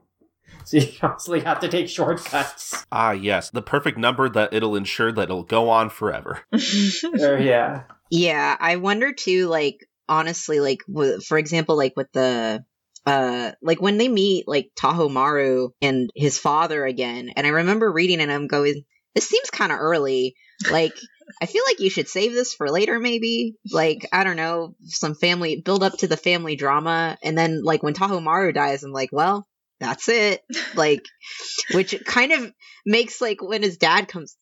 Yeah. So like when his dad just kind of comes back again, it's just like, what do you want? What are you doing here? It's so weird because he doesn't have the patriotic hate for him you'd expect when he encounters Yakimaru again. Because at the end of the Banman chapter, he's so upset over Tomoro's death, like, he orders his men to go after Yakaru and kill him, but then, like, we don't see really any follow-up to that, his attempts to kill him. And then, like, the next time we see them interact, he's just more, like, uncomfortable to interact with Hyakkimaru again. He doesn't want anything to do with him. Then he gets the idea, okay, now I'm going to sick assassins off of you. I hired Daispot Saburo, now he's gonna take you out. And then he fails and he just, like, leaves, because he's like, oh, okay, well, I'm like, my plans failed. I'll try again. It's like... And then there's that weird throwaway line where he's like, oh, maybe if I, like, kept Hyakkimaru, he would have fixed all of this. And I'm like, what does that mean? Like, what are you talking about?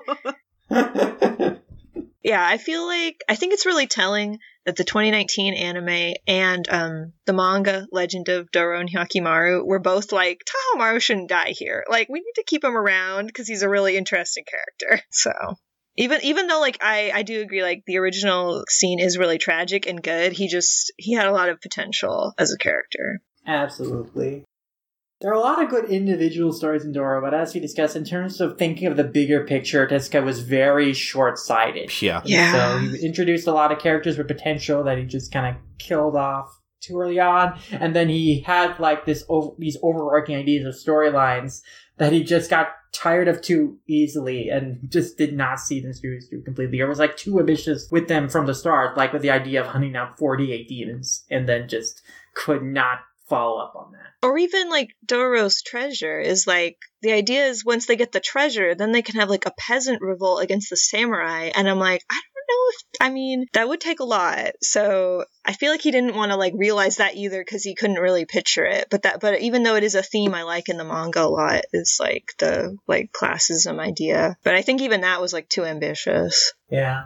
I mean, it seemed explicitly a theme of the manga to fight back against oppression, against, like, the powers that be that are, like, oppressing the lower classes. Like, we see a lot of, like, explicit commentary on that in the Banman chapter, in Doro's backstory with his parents being bandits who, you know, had their village ransacked by samurai, so they became, like, bandits who, like, just attack, like, samurai working for Daigo in the military, but then they kind of have lost their way as bandits because their goal was to earn enough money back to rebuild their village, and they do revolt and stuff, but they kind of have not made any progress on that front. And then, yeah, the funds are meant for inciting and funding, like, a revolt against Daigo. But yeah, Tezuka does not, like, follow up on those ideas very well. And yeah, it's the whole treasure idea. Like, they don't find the treasure, but there's no implication of, like, how can they find the treasure now? Like, I guess if it's not here at the top of the cape, like, where is it? Like, there's no explanation of that. Like, what was the point of the map? Is there a double meaning in the map? Like, why would his father tell his mother, like, hey, this is the map, this is where it is, when he, at that point, should have buried it elsewhere already? It's just, yeah, again, it's Tezuka not thinking through it very well. Well, I guess we'll never know. Yeah, we won't, it seems. Because, like, it's not addressed at all in the remaining chapters when it started up the new serialization. Oh, yeah, because Hyakkimaru tells Doro to do something else at the end. Oh, yeah. I mean, I guess that's, like, the weird thing about the treasure, too, is that it's, like, there's this whole part, and I don't remember exactly when it is. I think it might be when they're, like, maybe it's at Daigo's house, or no, I think it's later, but it's like Hyakkimaru, or Dororo is, like, being a petty little thief and is like, I'm gonna steal all this stuff from this guy's mansion. And Hyakkimaru is like, wait, don't do that. Like, why are you acting like this? We know you have this, like, treasure map. Like, why don't you just go find the treasure and, like, grow up to be a responsible, like, revolutionary leader? And, like, Hyakkimaru, like, calls Dororo a coward and is like, you don't want to grow up and you don't want to take responsibility for this. But then, like, later, once Hyakkimaru is like, oh yeah, I know you're a girl, so, like, you should, like, stay out of men's business and war. And I'm like, what were you wanting to write here, Tezuka? I genuinely don't know. It's a weird mixed message because he also, at the same time, tells Doro, you need to fight alongside the farmers, and that's your destiny. Yeah, it doesn't make sense. Yeah, and, like, I think Tezuka did figure out, like, pretty early on that, like, Dororo was, like, secretly a girl, so I'm not 100% sure, like, there's what's a lot happening. of foreshadowing. Yeah. There's a lot of foreshadowing. And you think there's a misdirect with the whole, oh, maybe he just didn't want him to see the map on his back, but I think it's like double meaning of like, oh, there's both. He doesn't want Hyakkimaru to see his back, he also doesn't want him to find out he has a cis female body. Because even in the scene in the bath where Hyakkimaru sees Dororo's back, Dororo's like covering his chest, so... Yeah. It was always there for some reason. Yeah, he was really dropping hints there, but it's just like especially if like Hyakkimaru, it's a little bit mixed in the manga, but you kind of get the sense that like when Hyakkimaru is like giving him that lecture, that like, oh, Hyakimaru's right, and like he's trying to like steer Dororo to be like a better person and like, you know, just like spur his character growth. But then again, like the gender role stuff kicks in, and I'm like, what was all that for then? Like, I don't know. Like, I just genuinely, I don't know. Very strange mixed message. When Hyakkimaru tries to leave Dororo behind by saying, hey, you're a girl, so you shouldn't go with me or whatever, like, you could argue maybe that he's just trying to just steer Dororo away. Like, he's just trying to push him away, and that's why, like, he's telling him these things. Because up until that point, like, he clearly knew. He said he knew. But he didn't, like, push Dororo away until this moment where he's about to confront Daigo. So, if be charitable in reading a nuance there, even though with Tezuka's track history, you might just say, Tezuka didn't really fully get the kind of character he was writing with Dororo. But... yeah, it is very complicated. The way I interpret Dororo as a character, though, is that he is a trans male character, because that's how he identifies throughout the series, and even with Hyakkimaru telling him that he should grow up to be a girl, like, he gets very angry at that, he rejects that, and in the manga, at least, we don't see him, like, listen to Hyakkimaru's suggestion or follow up on that. Right. So in the context of the manga, I am comfortable considering him a trans male character, even though Tezuka's intentions of it are like unclear. He sends mixed messages, and the 2019 anime also ambiguously interprets it in the ending, like seeing a more feminine grown-up Dororo, but also not explicitly saying that he identifies as a woman grown up. Maybe just to, you know, there are feminine-looking men too, but like, I mean, again, it's so weird. It's genuinely interesting because, like, they never really explain, like, why or how Dororo became to, like, identify as, like, a man or a boy. So you're just kind of left there. Like, you can only really take him at face value when he says, like, he's a boy. Because, like, there's no, like, I mean, I think there's only speculation. There's only speculation from Itachi or Hyakkimaru that, hey, maybe your parents raised you as a boy so that you'd grow up tough because it's a harsh world and they wanted to protect you by raising masculine, which raises, you know, that's problem in its own right, that girls themselves can't be tough, but also it also doesn't seem quite the understanding of gender roles their parents had, Hibikimaru and Ojiie, because we see Ojiie is one of the bandits, like she gets involved in the fighting like with the rest of her crew, and then when Dororo's father is injured by Itachi, when like his leg gets injured after Itachi shoots an arrow in his knee, like it's Ojiie who's the one who's like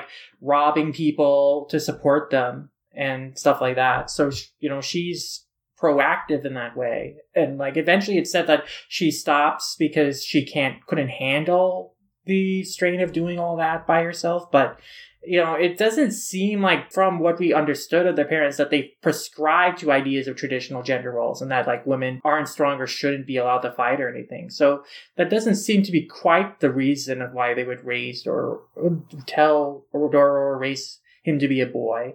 And this idea of like Dororo, like Hyakkimaru asks at one point or speculates, hey, is it that you don't know yourself that you are actually a girl because you were never told or whatever? But that doesn't seem to quite be it, because Dororo is very self-conscious about his body. Right. And he seems to understand there are differences between a cis male body and a cis female body.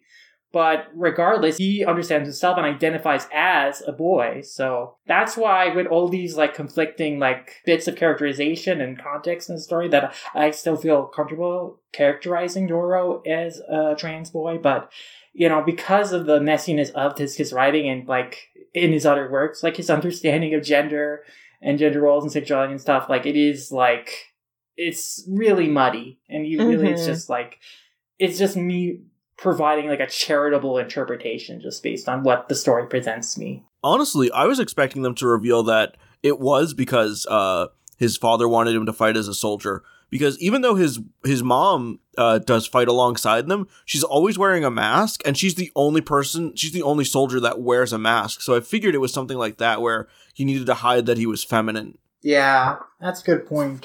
Yeah, that one has like even less explanation. Yeah, I feel like, I mean, I guess that's like the thing too, is that like, I feel like honestly, whenever, in Tezuka's other works, like Princess Knight and, like MW and Blackjack, whenever somebody has like some kind of like gender ambiguity or like some kind of like, I guess like their gender is like weird or like, I guess like even like queer or whatever, there's usually some kind of like explanation to say like, oh, this is why they're weird. Like Sapphire has like a boy heart and a girl heart, and that's why she can like fight like a boy and things like that, and like passes like a prince. Or like in like MW, like the villain, it's like I don't know, he's like androgynous and like also brain poisoned. Like there's a lot going on in that one, but like there's usually like some kind of explanation, and like Dororo, like they don't really like. Hyakumaru like says that, but like there's not really like a confirmation in the same way. Like no one really like agrees. And like the thing about Dororo is like he is clearly capable of like acting like quote unquote like a boy, or like you know, to grow up to be a man. Like the whole shark chapter has him like being a leader to like kill one of the sharks and like get to safety. So like in a way, like it does kind of argue in favor of like he is like capable as a boy and to grow up to be a man, even if it's like there's still gender role stuff going on in it. So it just, I guess it like kind of stands out in sort of that ambiguity of like not providing a particularly clear explanation and not really like saying that Dororo is like actually incapable of like growing up to be a man. So I don't know. It's kind of like, I would say reading the manga in some ways, like it's very unpleasant to like watch like a bunch of adults like tell them like, oh, you're actually a girl and like you just need to grow up to be like a nice feminine woman. But like the text of the story like kind of just doesn't really align with that, which just makes what Hyakumaru does like very strange in that way, because like he is like his brother and his friend. But yeah, so I think like even if Tezuka didn't mean it, like I think that like generous reading is honestly like that is like what the text kind of gives you, and like even just stands out among like knowing how his other manga like play out in terms of gender. Right. Yeah. We were discussing like trying to figure out like how Dororo's gender like fits into like these themes of autonomy, and like because to me Hyakumaru and like the loss of his body parts is symbolic of like what people lose in war. They lose their own body parts and become disabled. They lose their lives. They lose their loved ones. And so I feel like Dororo is supposed to show that like he loses, air quotes, the life he would have had without war of just like being like a homemaker or like a fine woman or something. But then because he's born in wartime, he has to be raised tough and like become a leader that will lead like the peasant revolution, which is obviously like necessary and just, but in an ideal world he would have just been a fine young woman or something, and I don't care for that. Me neither, man. Yeah, I notice a lot of like manga, they'll sometimes frame like a character living as their assigned gender as like a form of freedom, whereas they've been like forced into being a different gender. Oh yeah, you know what Fruits I mean? Basket. Yeah. Yeah, Fruits Basket, other stuff like that. And I feel like that's kind of at play too, which is completely different from like the trans perspective of stuff, that it's like, no, like it's more freeing to be who you are, like which could be like a gender that's different from the one you were assigned at birth. But that's just not how like a cisgender heteronormative point of view like Tezuka sees it. So yeah. A charitable reading of Dororo would be that he takes ownership of his own gender identity. So even when people misgender him, he's like firm, like, no, I am a boy. Right. And I live as a boy. But yeah, there is just such a disconnect between like what the series seems to want us to take away and what it is actually written, in terms of like Dororo's arc is like growing into a leader. and then leading the revolution, but then also like, oh, it's a tragic thing that Dororo has to do this, because if he had been allowed to be raised as a cis girl, then he could have a much different life. Right. Well, and it's also like a thing in a lot of shonen manga too, like even when you have like just girl characters straightforward, like who do action and they fight or they're like a part of the team and stuff, it's like once like the big conflict is over, they're like, okay, it's time to get married and I'm gonna have babies and I'm gonna be a wife now.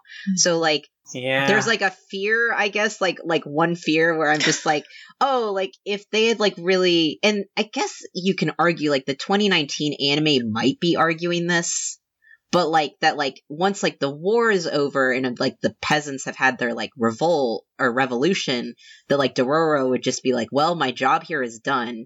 And, like, I can be a girl now. Time to marry Hyakimaru, maybe. I mean, and so in some ways, I guess, like, the story being so piecemeal and, like, unfinished is kind of a secret blessing that it's just like, I don't get to see what Tezuka was really thinking there. Yeah. I don't have to, like, really, like think through, like, what he was gonna do just based off of his history. I'm just like, I respect Tezuka greatly, but I also don't trust him like that when it comes to this stuff. I also think too, as a parallel, like what we were talking about earlier with like Dororo and Hyakimaru being like prototypes to like Blackjack and Pinocchio. Mm-hmm. I guess you can also like obviously like, and I guess this is like a common gender thing too, where like girls that act masculine, even though this is not even close to like what's happening here, are like seen as like, oh, it's like you're just immature and you don't know. Mm-hmm. And like with Pinocchio, her whole like joke is that like she is like a child who insists that she is an adult by like technicality, and that she can be like Blackjack's wife. And so like it makes me think like, is like the gender thing also supposed to be a sign of like his immaturity, like the way that like he just hasn't like, or like that Dororo hasn't grown up yet. But again, it's like a lot of like speculation stuff where I'm like, I don't know, because Tezuka has passed away and I can't read his mind retroactively, but I can only guess. Yeah. But like, well, like honestly, like I find like sometimes like trans readings of Tezuka's works can be like a little reductive sometimes. Like I do appreciate like, you know, that there's more like trans readings of Dororo in general, that like there's just more people who are just like, I just read him as a trans boy. Because that's what makes sense and I think is just like more interesting. Mm-hmm. So, you know, the things that can happen when like time passes and like you can look at a work in different ways, I think. Mm-hmm. Yeah, from a different perspective and understanding of sexuality and gender identity that we have now than someone like Tezuka would have at the time, even though he attempted to explore those ideas in messy and not quite great results in some of his other works. And here, I think, yeah, I agree with you that it's a good thing, I think, for a queer reader or a trans reader that he did not fully come to whatever conclusion he was going to do with Dororo's character or whatever implications he was trying to say. Because it does allow you, just in the text itself, to understand and appreciate Dororo as the trans male character. Because that's all he, in the story, ever truly identifies as. Right. Not to totally derail the conversation or anything, but I think we should get to Twitter questions soon, unless you guys like have any other like stray thoughts you want to put out there about Dororo beforehand. I guess I just have a little bit more to say about disability, which is that my relationship to Dororo as a story is so complicated because like I really dislike stories that are about like curing disability. So it's kind of like my relationship to it is inherently fraught. Even though I wouldn't exactly like describe the story in that sense, it is adjacent to it, I would say. But I think it's still like, because I think what draws me to it is that like Hyakimaru is disabled and I like disabled characters. And I guess I'm also just like, oh, it's just a little bit of representation for me who was born without a sense of smell. So, but even though that doesn't get brought up in it much, I just think it's neat. Even though he does eventually get his nose back. But it is interesting to me because it's really more just like fantasy circumstances that make him like give results in something that resembles a real life disability. And then Tezuka just like creates psychic powers to compensate for all that anyway. So it's just a very interesting premise, but it's still something I like. But it is also kind of frustrating that he really simplifies like a body's functions just to one body part, even though it's really like a system of things.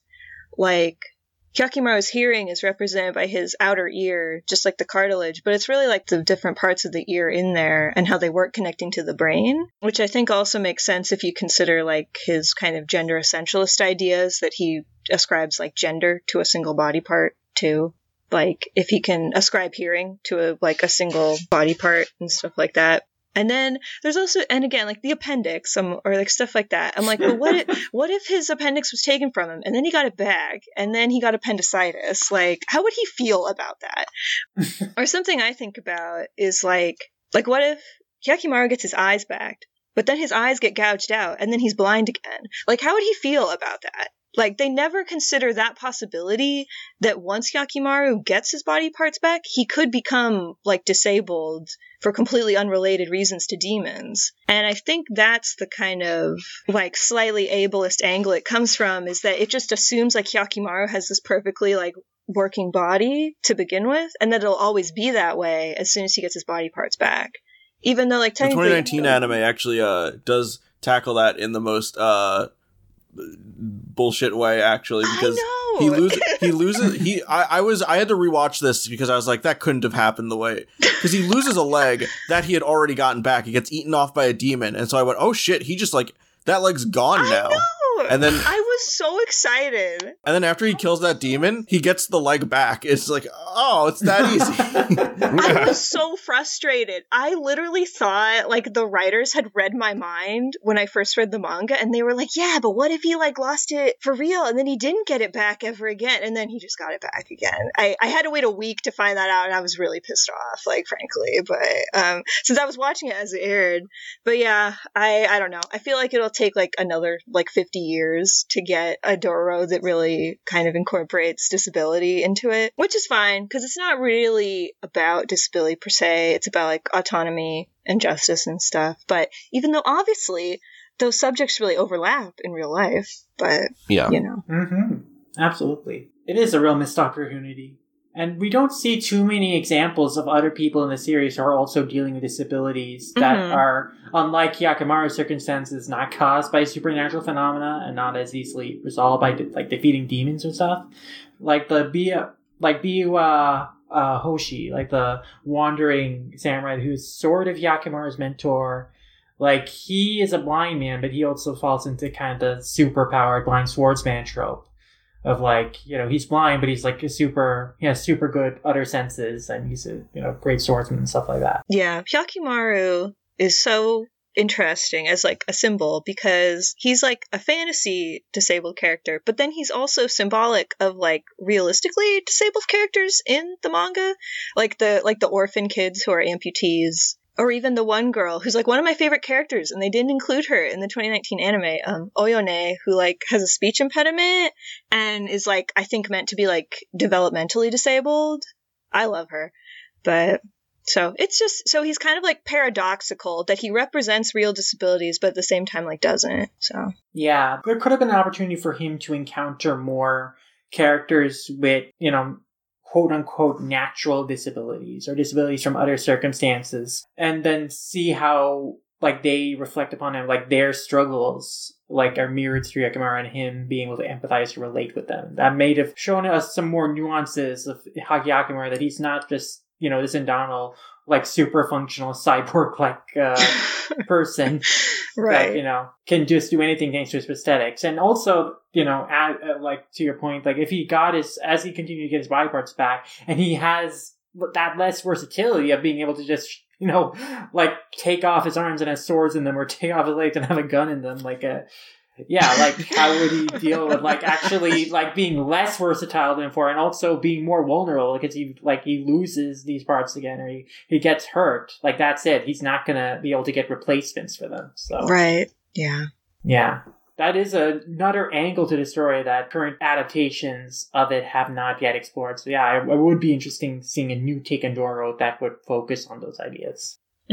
That's all I had to say. I just wanted to say I guess like my final thought is like I think Carlene mentioned this earlier, but like basically this came up in a conversation we had, and I said like Dororo to me is like a Rosetta Stone of like other Tezuka work. And I guess to expand upon that, like what I was thinking about was like if I was like talking about Tezuka, I think to somebody, I probably actually like, especially now that I've read about it, I've read it and I've really thought about it for a while, is that I do think like if somebody like had never like wasn't super interested in Astro Boy, but like wanted to read Tezuka, like I probably would end up like recommending this, even though it is unfortunately out of print. I think it's in print. Oh, it is in print again? Oh, Yes. that's good. I think it's also digital too. Oh, good. Yeah. The omnibus is in print. Okay. But I think I would end up recommending this just because, like, for me, like, Blackjack is my favorite. I think that is Tezuka, like, at his best, honestly. But I think, like, Dororo is kind of Tezuka, like, at his most, I guess is what I would say. Like, he explores, like, all these themes of, like, what is, like, a person, like, what's a human, through somebody, a character who is, like, both human and not human. It's got, like, a lot of Tezuka, like, throwing spaghetti at the wall. Like, he just is, like, trying all these, like, different, like, like, within a set, like, you know, episodic, serialized format, but is, like, he really likes to try different things in that storytelling, while also, like, having a lot of his, like, trademarks, like, his humor and, like, the way he can draw action. He is also clearly interested in, like war, the trauma of war, the role of, like, the relationships between, like, humans and nature, which is, like, both, like, the yokai who are, like, both good and evil, even though most of them are pretty evil in this case. And just, like, you know, the importance of, like, familial bonds, the ways in which, like, childhood, like, really impacts you as, like, a person. And, like, again, like, just all, like, the visual, like, because, like, this is, like, Tezuka at kind of like his like late point in his career, like his art is just really good and interesting to look at. So like I don't know, that's how, like, even though like I can like spend all day picking apart like Dororo is just like so rough and like so incomplete, but like I also do think like, you know, it's a good manga to read to get a sense of like his interests and like his quirks as a mangaka. Even if I don't think it's his most polished work, like I just think it is really interesting to think about and to like really take the time and actually like read. Especially speaking as someone who like dropped it a while, like when I was a teenager, because I thought it was too boring, and now I'm like, no, it's so interesting, actually.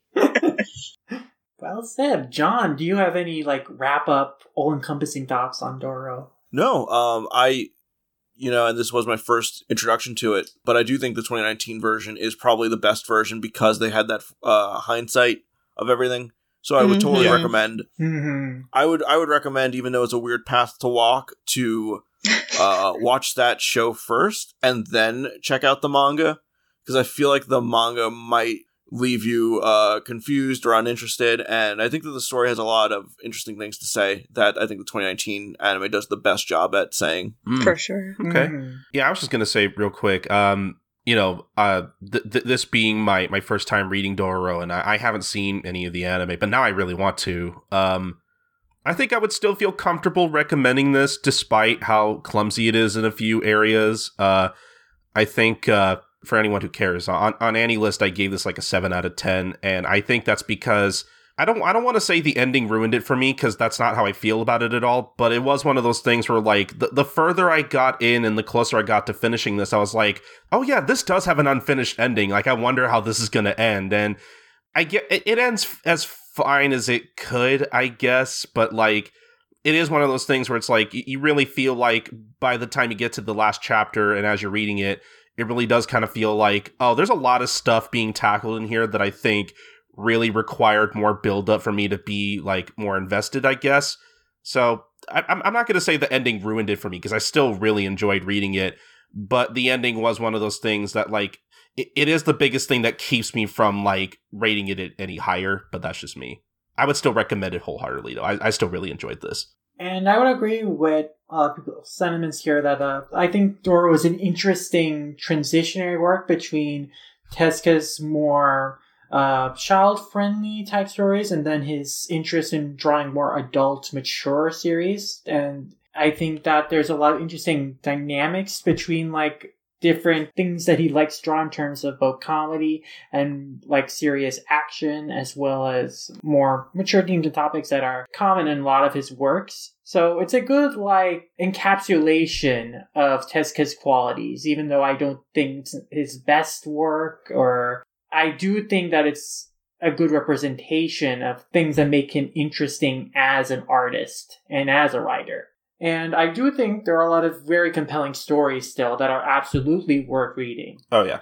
Banon, the story with Nihil. There's the chapter that we didn't really go over much, but the Futomyo chapter is a very good story as well. That's also very compelling, like Doro meets kind of a surrogate mother figure, who is also an example of one of the rare examples of a demon in the series who has nuances to her, because she is working for this Futomyo where she's like inviting like these people, luring them to this waterfall where she like pushes it off so the Futomyo statue can take their faces.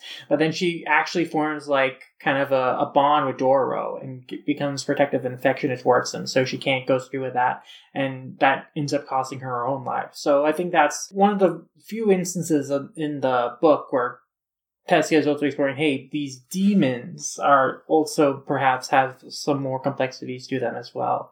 So I thought that's an interesting story. I think in general, all the stories centered around Doro's arc are very compelling. And I think the ultimate idea of the class struggle of rising and fighting back against oppression is also a compelling thread through the entire book that is encapsulated in Doro's arc. And as well with Hyakimaru's story that complements it.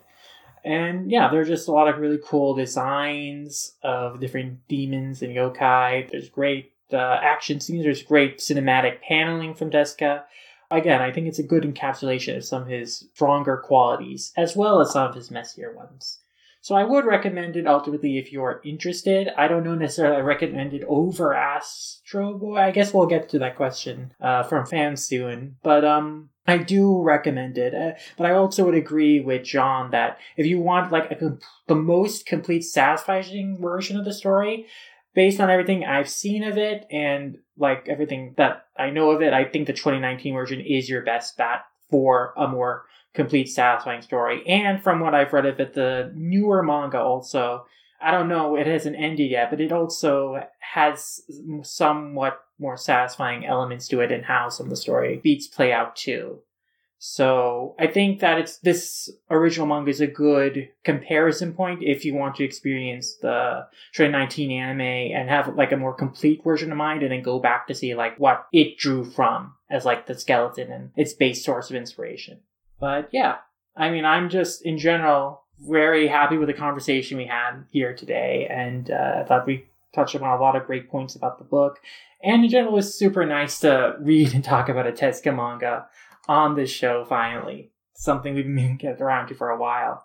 But that does lead us into some fan questions. And I guess since we've been talking about it, let's start with the Reddit question we got from that guy Onyx, who asks, what do you guys think that the original manga did better than the 19 anime, and vice versa?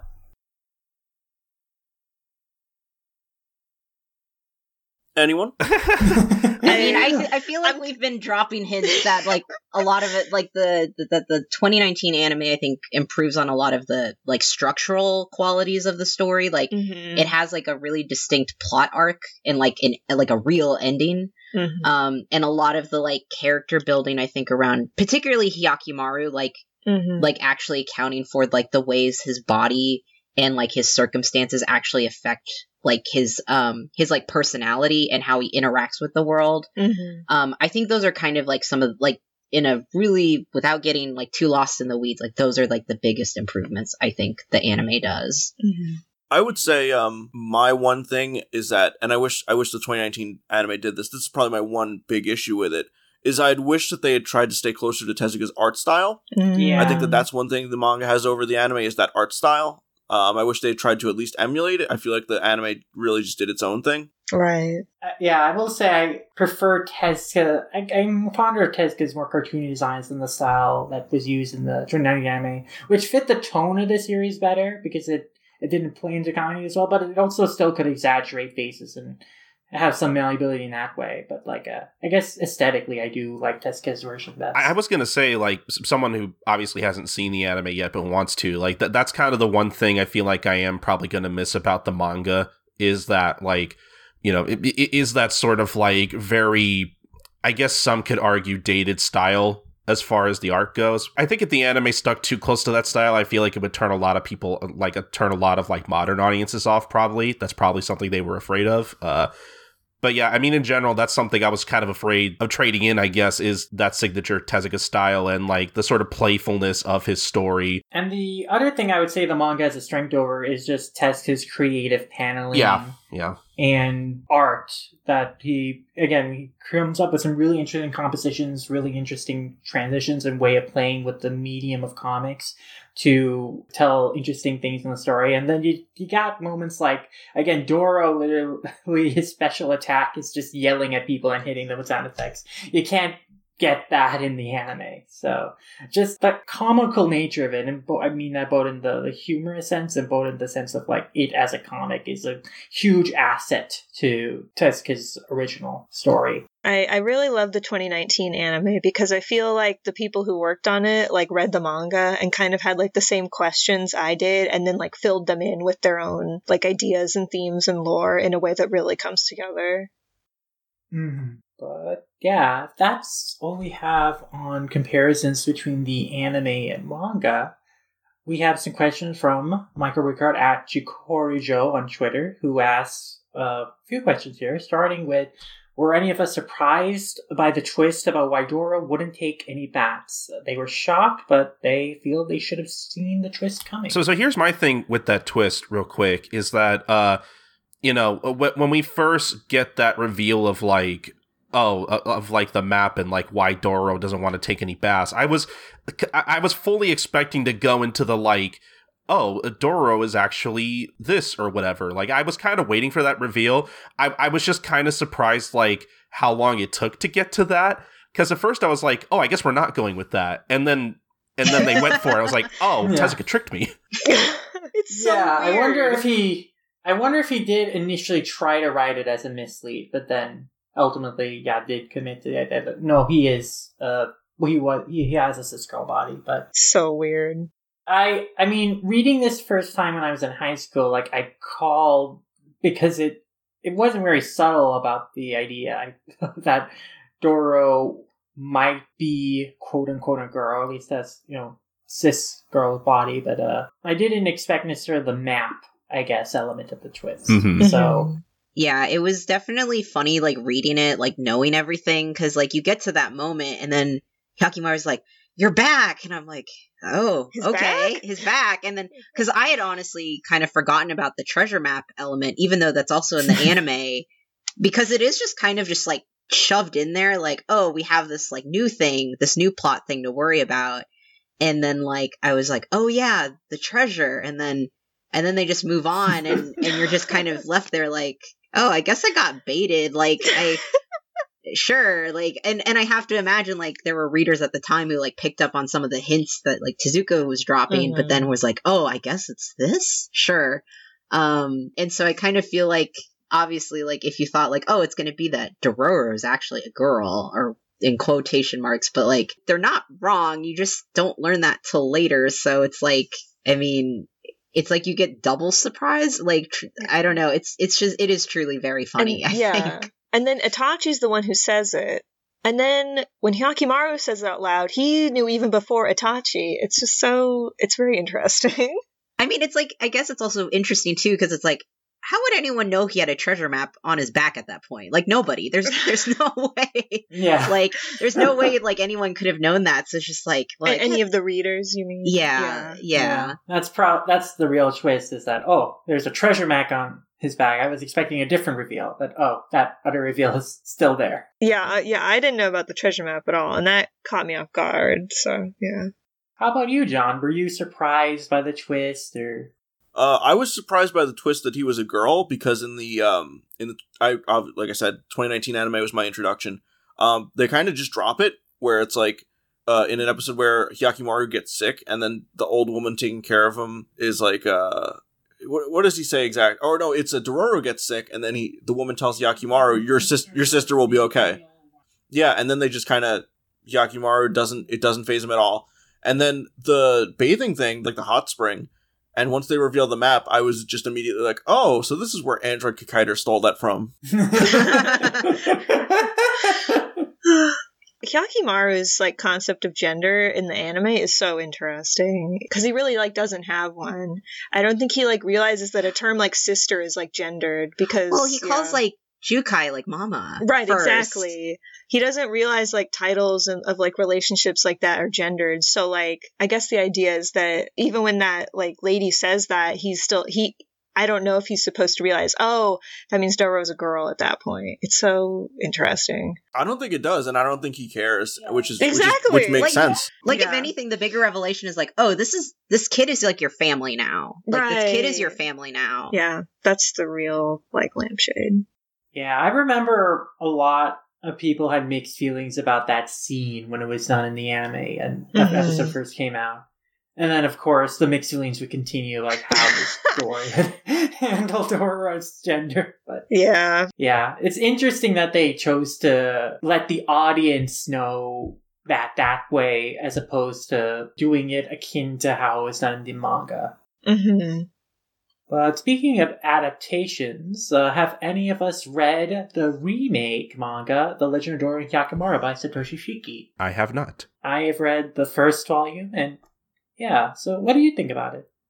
I read the first 3 volumes in preparation for this, because at first I kind of wanted to read it, but then I saw like volume 2 has like Dororo in a woman's kimono, and I was like, I don't want to deal with that. But then I sat down and I read it all in preparation for this, and I actually like it a lot, so it worked out. The art's really good. I mean, Satoshi Shiki's the guy who also does the Attack on Titan Before the Fall manga, which I also really like. That also has like, Satoshi Shiki is a really great action artist, and like there's some really cool stuff in this manga. Like this 2-page spread, like when he cuts like the garbage river demon in half in like the second chapter, is super good. Mm-hmm. Like, there's really dynamic stuff. And I like the character designs a lot, too. I appreciate that he increased the role of Biwa Maru as, like, more of a companion to them. I think it's a good adaptation. Yeah, I really like Legend of Doro and Hakimaru's take on Tahomaru, because this one, it's like, this manga, like, symbolizes power with, like, physicality. It seems like Daigo is like a brick house. He's like huge and muscular and stuff.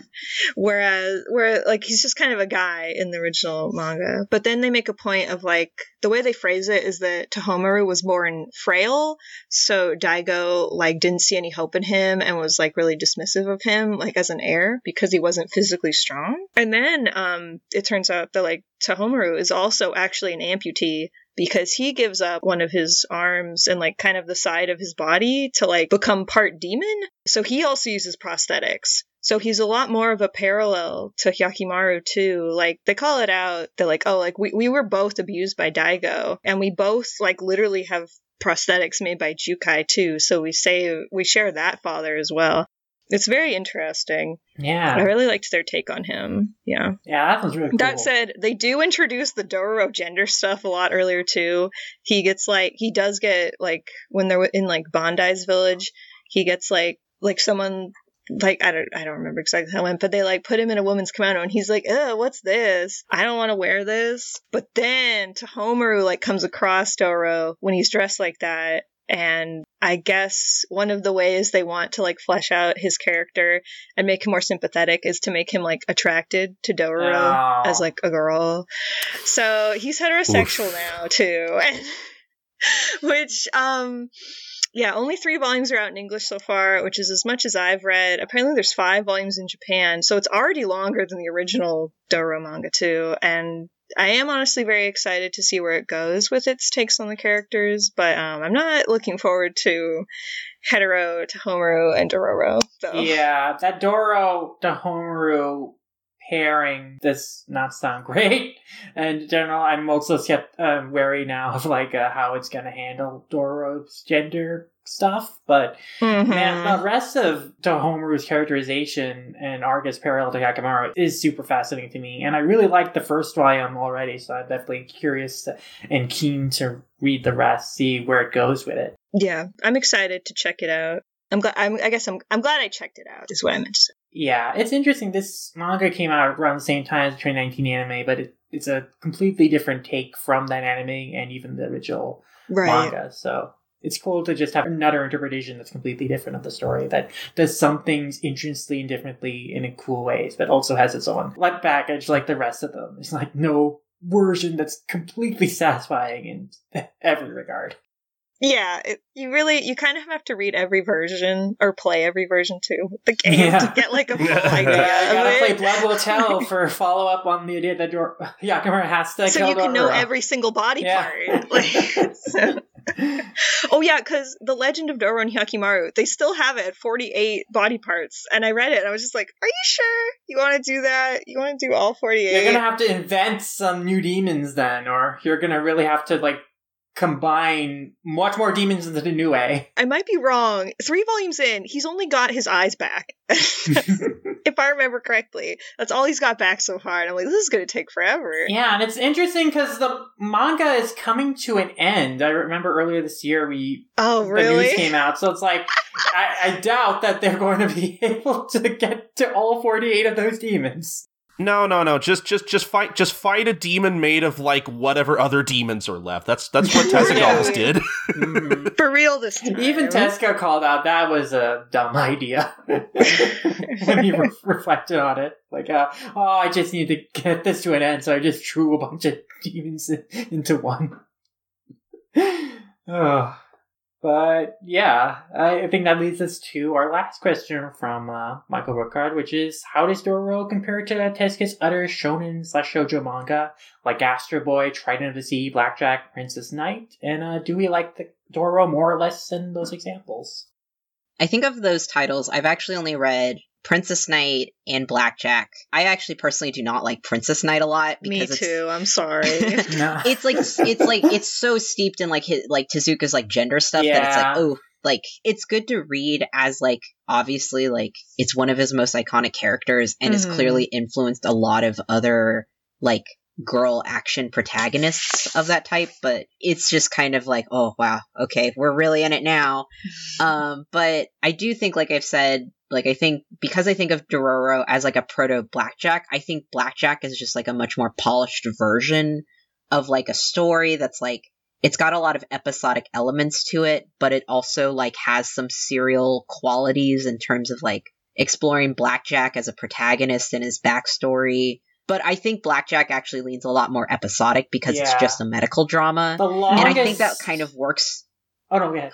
Oh, you go. The only comment is that the longest run Blackjack I remember was about 100 pages. It's really, there aren't any multi-part stories. They're generally like shorter chapters and pretty episodic. Yeah, the most is like you have to like piece together Blackjack's backstory, like spread across various volumes is kind of the closest thing to that. Yeah, there is just a thread of like we learn more about his backstory, and then there are some recurring characters or important characters to Blackjack that get referenced again in other stories. Right. Yeah. So I think Blackjack, like utilizes a lot of like his elements, like both like elements from Dororo and like just Tezuka's trademark elements, like I think in ways that just fit that story better. His like humor feels a lot less jarring and just like a medical drama, for example, even when it's really slapstick. Mm-hmm. And like I think he like really polishes like the idea of like an anti-hero protagonist. Mm-hmm. Like the thing with Hyakkimaru is like he honestly just acts like a guy. Like he's like mostly like generally like he's a loner and he's violent, but he generally acts like with a lot of I guess like he's, I don't know, he's just kind of an upstanding guy. He has a generally good sense of ethics and morality. Yeah.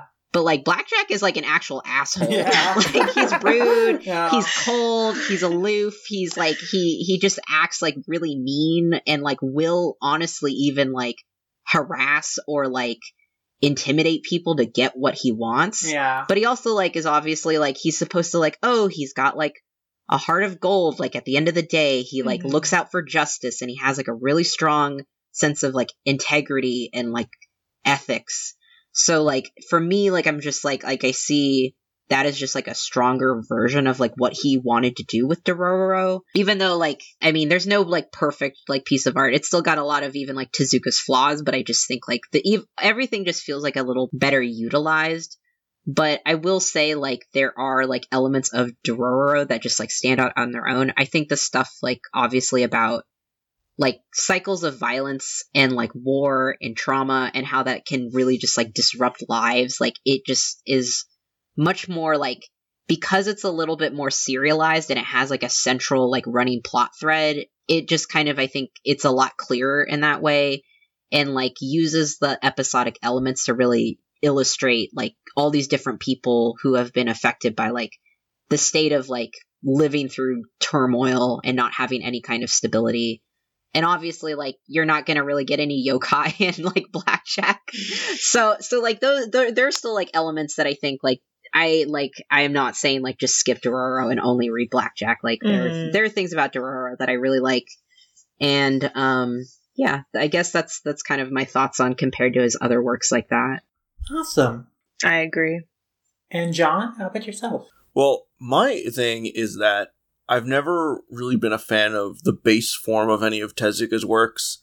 Like I said, I've always looked into his works to get more information on other stuff. And similarly, my favorite interpretations of Tezuka's stuff is when it was adapted by other people. I'm not a big fan of Astro Boy, but I actually love the Pluto manga. Mhm. Yeah. I thought the Blackjack manga didn't really catch me. It was, like you said, it feels like you're watching like short episodes of a TV show. But then the Dazaki OVAs from the 90s are incredible, where it's like each one is like a little movie. So that's how I felt with Dororo. Was just another one of those where it's like the manga's fine, it has a good idea, it has a good premise, and it has interesting art, but then there's an adaptation that just like perfected it. So it really felt like, oh, this is another one, another instance of that. Yeah, I think a lot of adaptations of this his works really shine and can enhance a lot of his base material. I would say, though, that for me, I think Dororo falls kind of in the... I think it's definitely, like I mentioned before, it's one of the more memorable stories for me, because a lot of these stories that were mentioned here in this tweet, Astro Boy, Triton, Blackjack, it's been many years since I've read them, and I can't tell you that much about Triton or Princess Knight off the top of my head. I would have... But, like, I remembered a lot about Dororo. Even, like, there was stuff I forgot that like, I was surprised about when I was reading it, but there was a lot about the character, a lot of stories that I remembered, even though I hadn't read it in nearly 10 years. So I think that's a strength to it. I definitely would agree, though, that Blackjack is even stronger in the eclecticness of the stories, in how much stronger Blackjack is as a character, and... Yeah, I think that is a stronger showcase of his work. But actually, my favorite of his shonen and shoujo stuff is actually Astro Boy. I think that Astro Boy has a lot of wild, fun stories, and the cast of characters I love a lot, and I still remember fondly. And I think that my favorite storyline, one of my favorite storylines Tezuka has ever done, was the Once Upon a Time Astro Boy Tales arc, which was like 3 volumes, like volumes 7 to 9 of Astro Boy, where it's just like Astro Boy is like traveling through time in different realities. And so he meets up with like a little alien friend at one point and has a story with him. And then like most notably, like there was a story where he ends up like in the Vietnam War and like sacrificed himself to stop a bomb from blowing up like a country, basically. And then that transitions into a retelling of his backstory, which is now framing like robot rights in a parallel to the ongoing, at the time, like civil rights conflicts in the United States. And then there are like some very like powerful imagery and like powerful commentary within that arc. And that was one of the most memorable like storylines to me. Like I still think about it, even though I haven't read it in a while, and I still think about Blue Knight stories from original Astro Boy.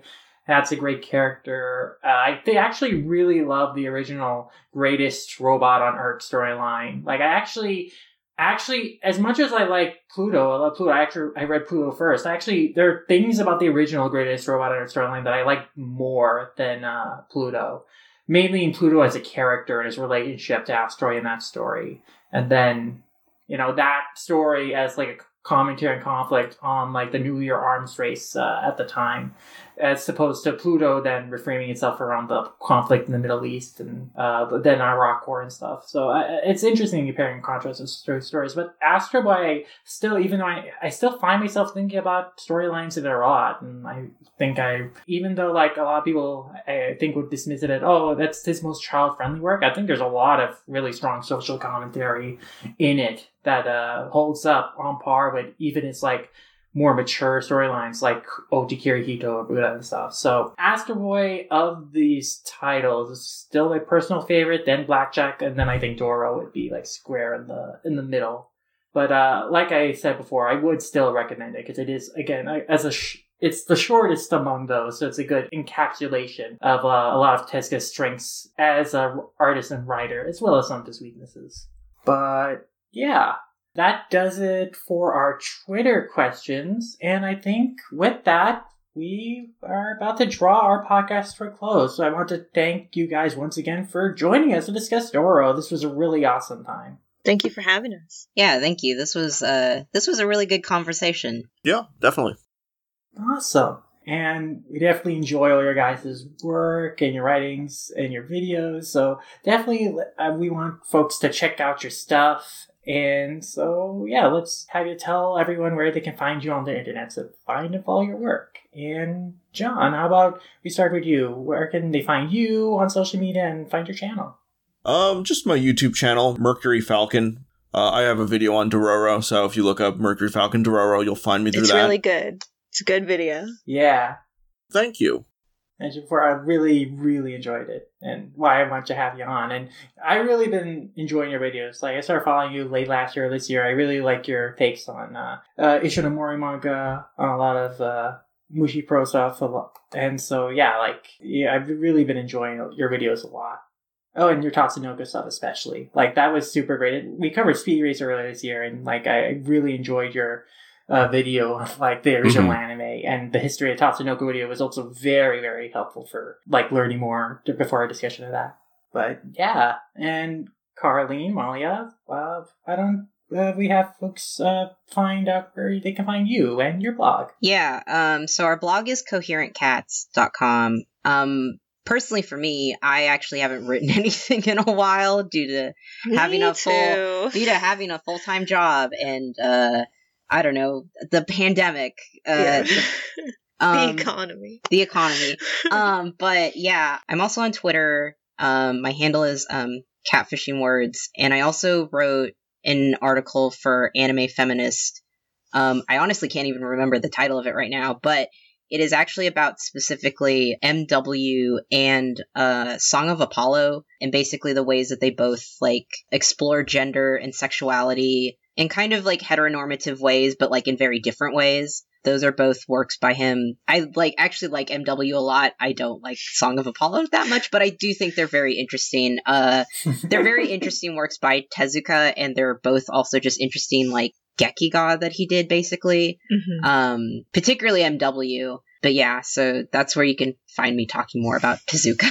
Yeah, I am on the same website. I haven't updated in a while. I am working on a Yu-Gi-Oh! GX post. It's happening, so eventually. Nice. But my Twitter is Flamwenko Girl. It's also very inactive because I'm busy with my bookstore job. And on that note, please be nice to booksellers this holiday season with the manga shortage. Yeah, just PSA to everyone. Absolutely. Definitely check out their work. It's all great stuff. And yeah, I'm looking forward to your GX article. I mentioned it before, but I really liked your Yu-Gi-Oh! References and Western pop culture media article earlier this year. So, like, always game for more Yu-Gi-Oh! Analysis.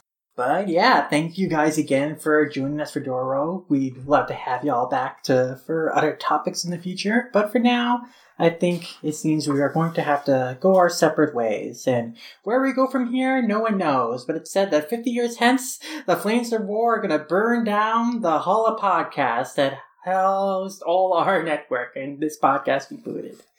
But until then, feel free to listen to it. And until then, we will also head out into our community shoutouts and wrap up the show.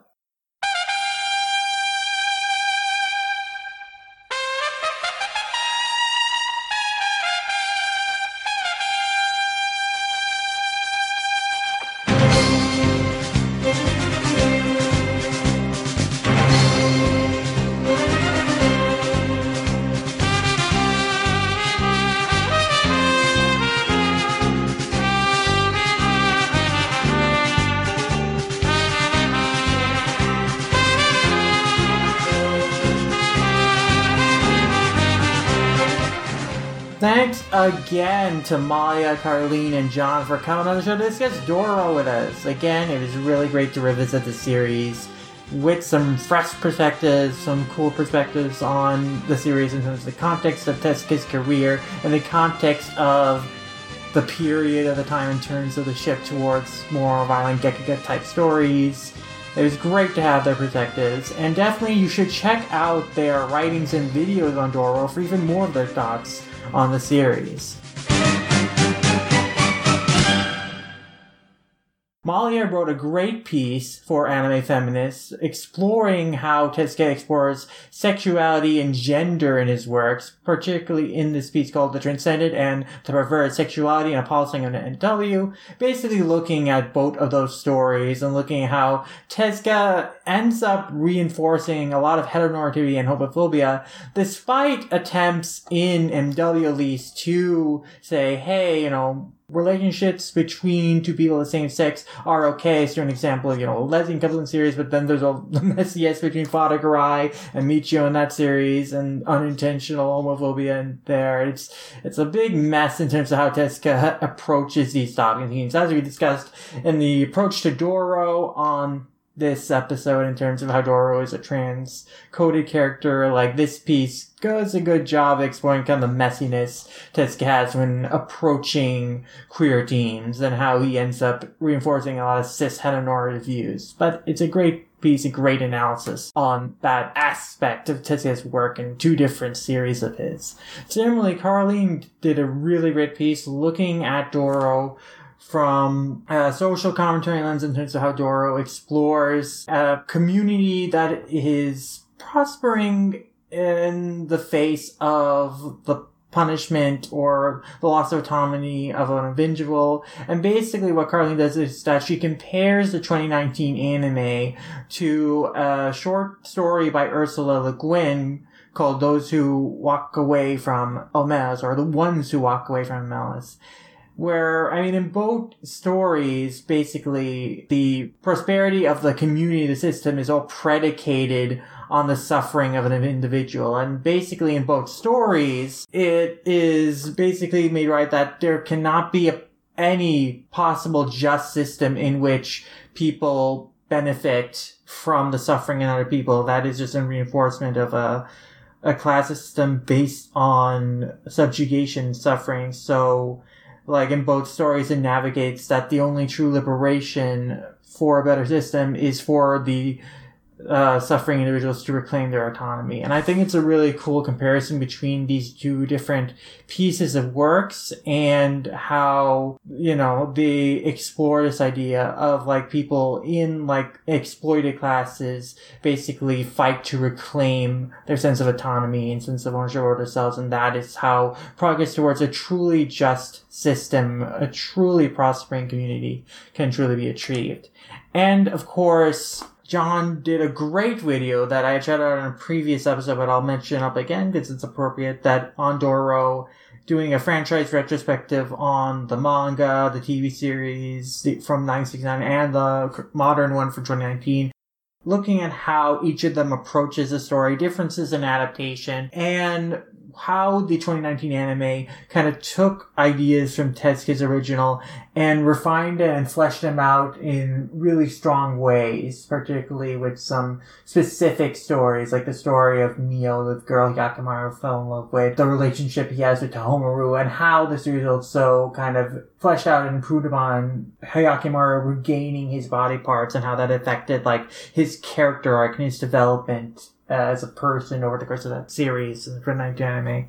So I think it's a really great piece kind of looking how three different interpretations of the story basically approached the subject matter and material, and how the story ended up getting refined over time over the years through the adaptations. Similarly great videos were made by Mother's Basement a while ago, back when the 2019 anime was airing, also looking at how the Doro anime had fleshed out details of the manga in adaptation, particularly in the early material regarding the backstory with Shukai and the opening scenes of the episode where Doro and Hyakkimaru is meeting. And there was a great piece by Bonsai Pop recently that also looked at Doro and all different mediums, like the original manga, the 2019 anime, the 1999 anime, as well as the Legend of Doro and Hyakkimaru manga, and did great comparisons between each of them and how it approaches different themes in terms of social commentary, in terms of its gender commentary,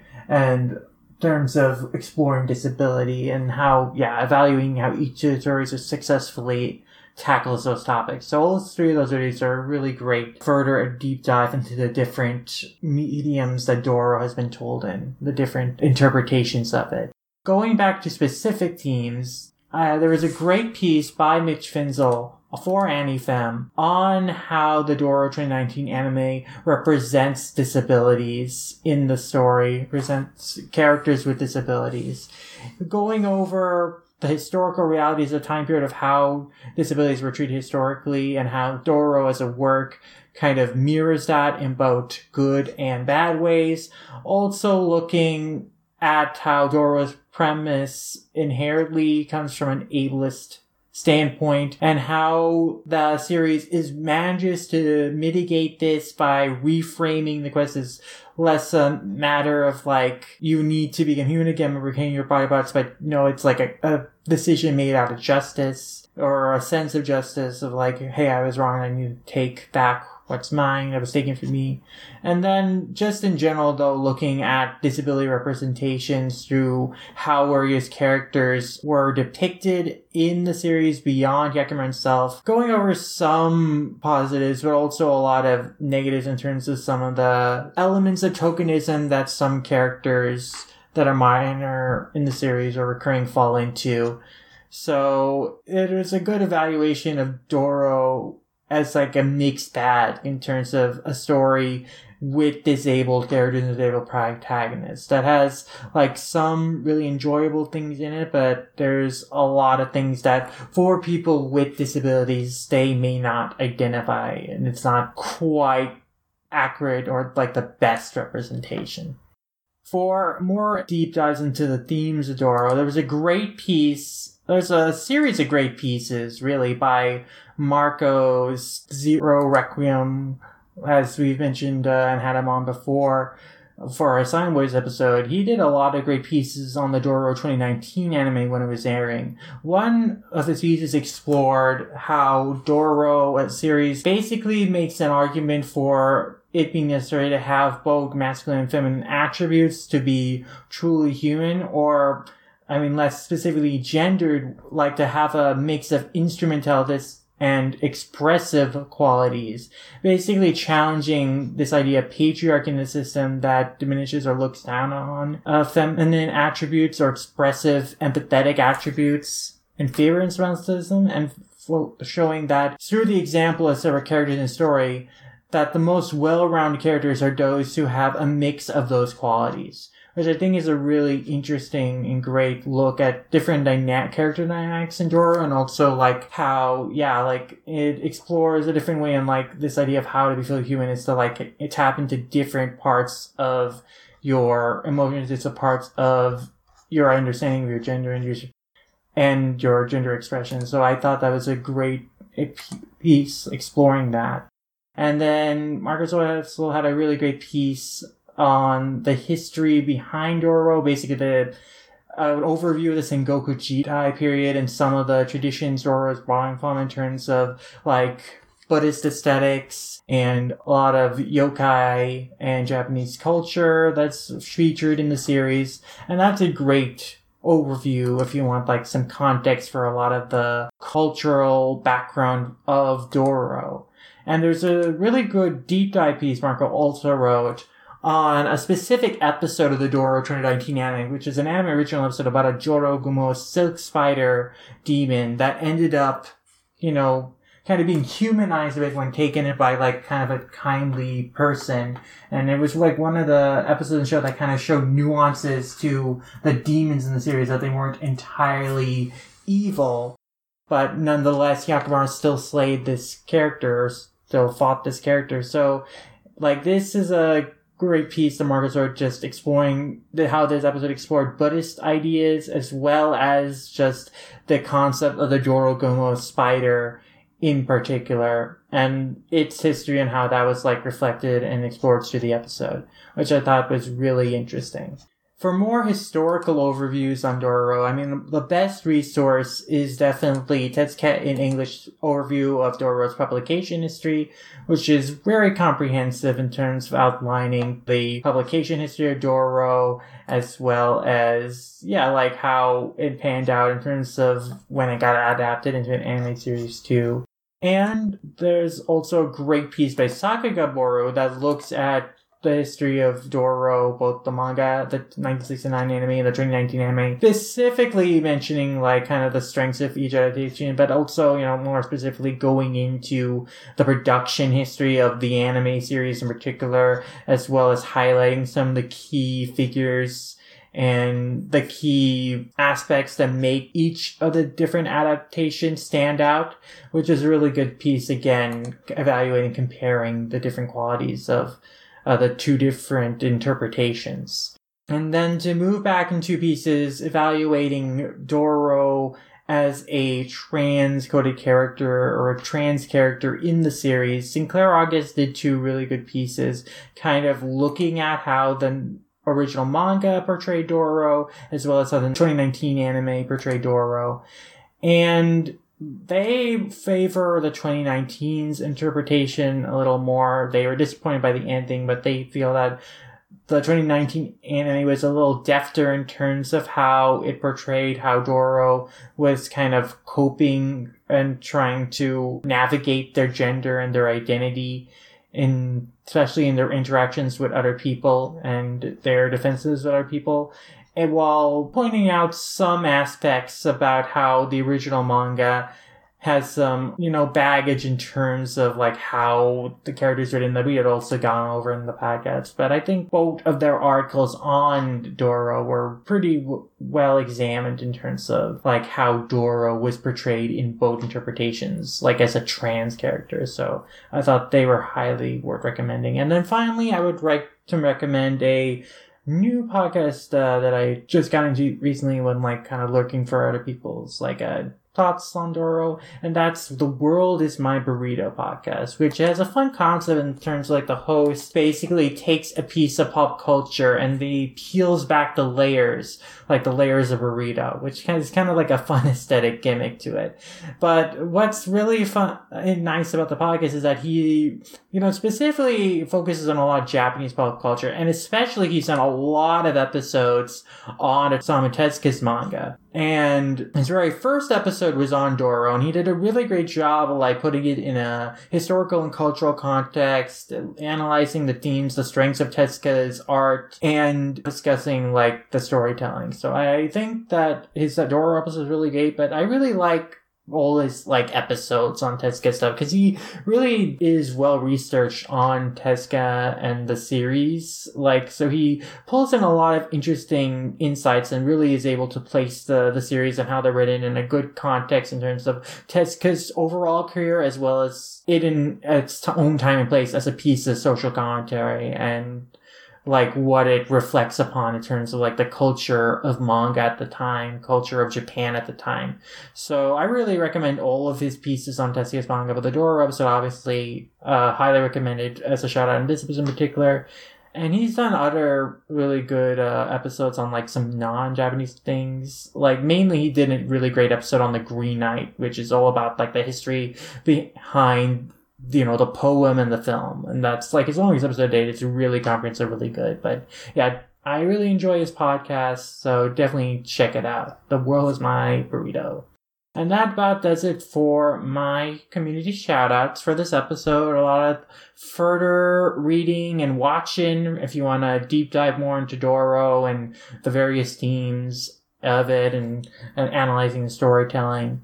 But that'll be about it for our conversation on this series for now and for today. And until next time, I think it's time to just head off into our wrap-up and let y'all know where to find us.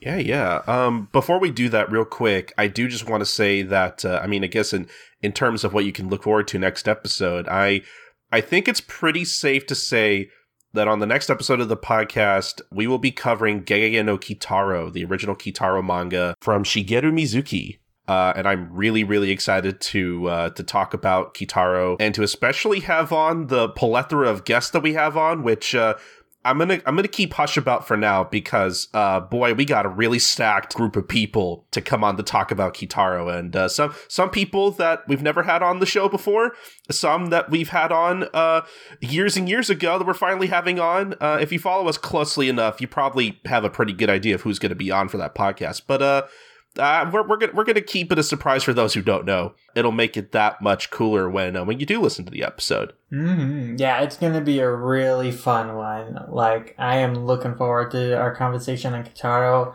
because, like, our guests we know they're gonna bring a lot to the table in terms of the conversation and their backgrounds. So yeah, like, it's gonna be a fun one. Continuing our theme of looking back at some classic horror-themed manga for this Halloween season. Oh, yeah. But, yeah, I guess until then, we'll let the good people know where they can find us. Lum, starting with you. You can find me at Lumromayasha on Twitter. It's Lumromayasha anywhere else than I am. Animation Revelation Analyst. Wherever there's a Lumromayasha, that's where you can find me. You can read my reviews on allthatchcomic.com. We got a lot of book Tim and Law reviews going on. Look forward to more on there. You can also find on there other podcasts I do, including Memories Side Movies, the show where we primarily talk about anime movies, and Lum Squad, the show where me and my good friend Andrew A.C. talk about the wonderful and wacky world of Bunkuragashi series. We're having a lot of fun going through his releases of manga as well as movies found on Crunchyroll. So look forward to more episodes and new episodes on there, as well as pretty much every podcast platform you can think of: Apple Podcasts, Stitcher, Spotify, or anywhere that you can get podcasts. And you can follow Lum Squad on Twitter at Lum_Squad. And also find us on YouTube. Just look for Lum Squad on the channel and you'll find us. And if you like the art and illustrations I do for our podcasts and the animation illustrations I do in general, you can find a lot of that stuff on my Instagram at SidArtworks. All right, but as for me, I'm Colton. You could find me on Twitter at SniperKing323. I also host and produce my fair share of podcasts outside of this one that you can find links to over at my personal blog at coltoncorner.wordpress.com. Over there, I have a page dedicated to whatever I'm doing at the moment, including past projects and a lot of guest spots I've had on over the years on other podcasts. So if you're interested in anything else I happen to be a part of, again, please go to my personal blog at coltoncorner.wordpress.com where you can find the rest of my podcasts. And I guess as for Manga Mavericks and All Comic, you can find every episode of Manga Mavericks at all-comic.com. That's where you can find every episode first, unless you're a patron of ours at patreon.com/Manga Mavericks. We're at the $2 tier in particular. Sometimes, basically, if we happen to have an episode of the podcast edited early before it's supposed to go out on our main feed, that's basically the first place where we'll upload it. So you do have the chance to listen to at least some podcasts early. But again, that does also kind of depend on our schedule and how much we have done at any given time. So if you want more reliable content, you want to go to our $5 tier where we upload at least one bonus podcast at the end of every month.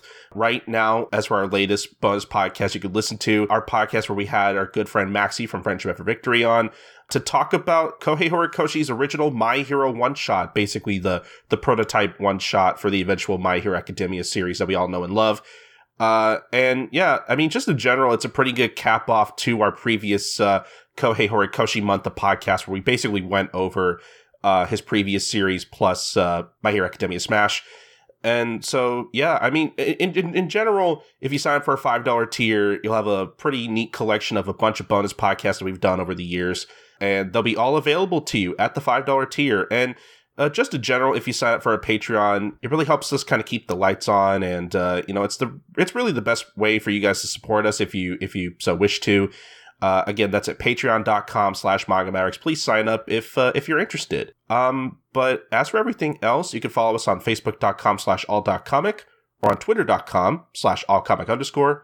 But if you want to follow Manga Mavericks specifically, you want to follow us at manga_mavericks or on Tumblr at mangamavericks.tumblr.com for all the latest updates on the podcast. Subscribe to our YouTube channel at youtube.com/Manga Mavericks, where we post different excerpts of the podcast and sometimes some exclusive content. Again, youtube.com/Manga Mavericks. Subscribe. email us anything at mangamavericks@gmail.com. Do you have any thoughts on Dororo or any of Osamu Tezuka's works? Or do you want to tell us what you're reading or whatever you want us to read on the show? Email us anything about manga or the podcast or whatever, really. We'll read your email on the show. We love getting emails.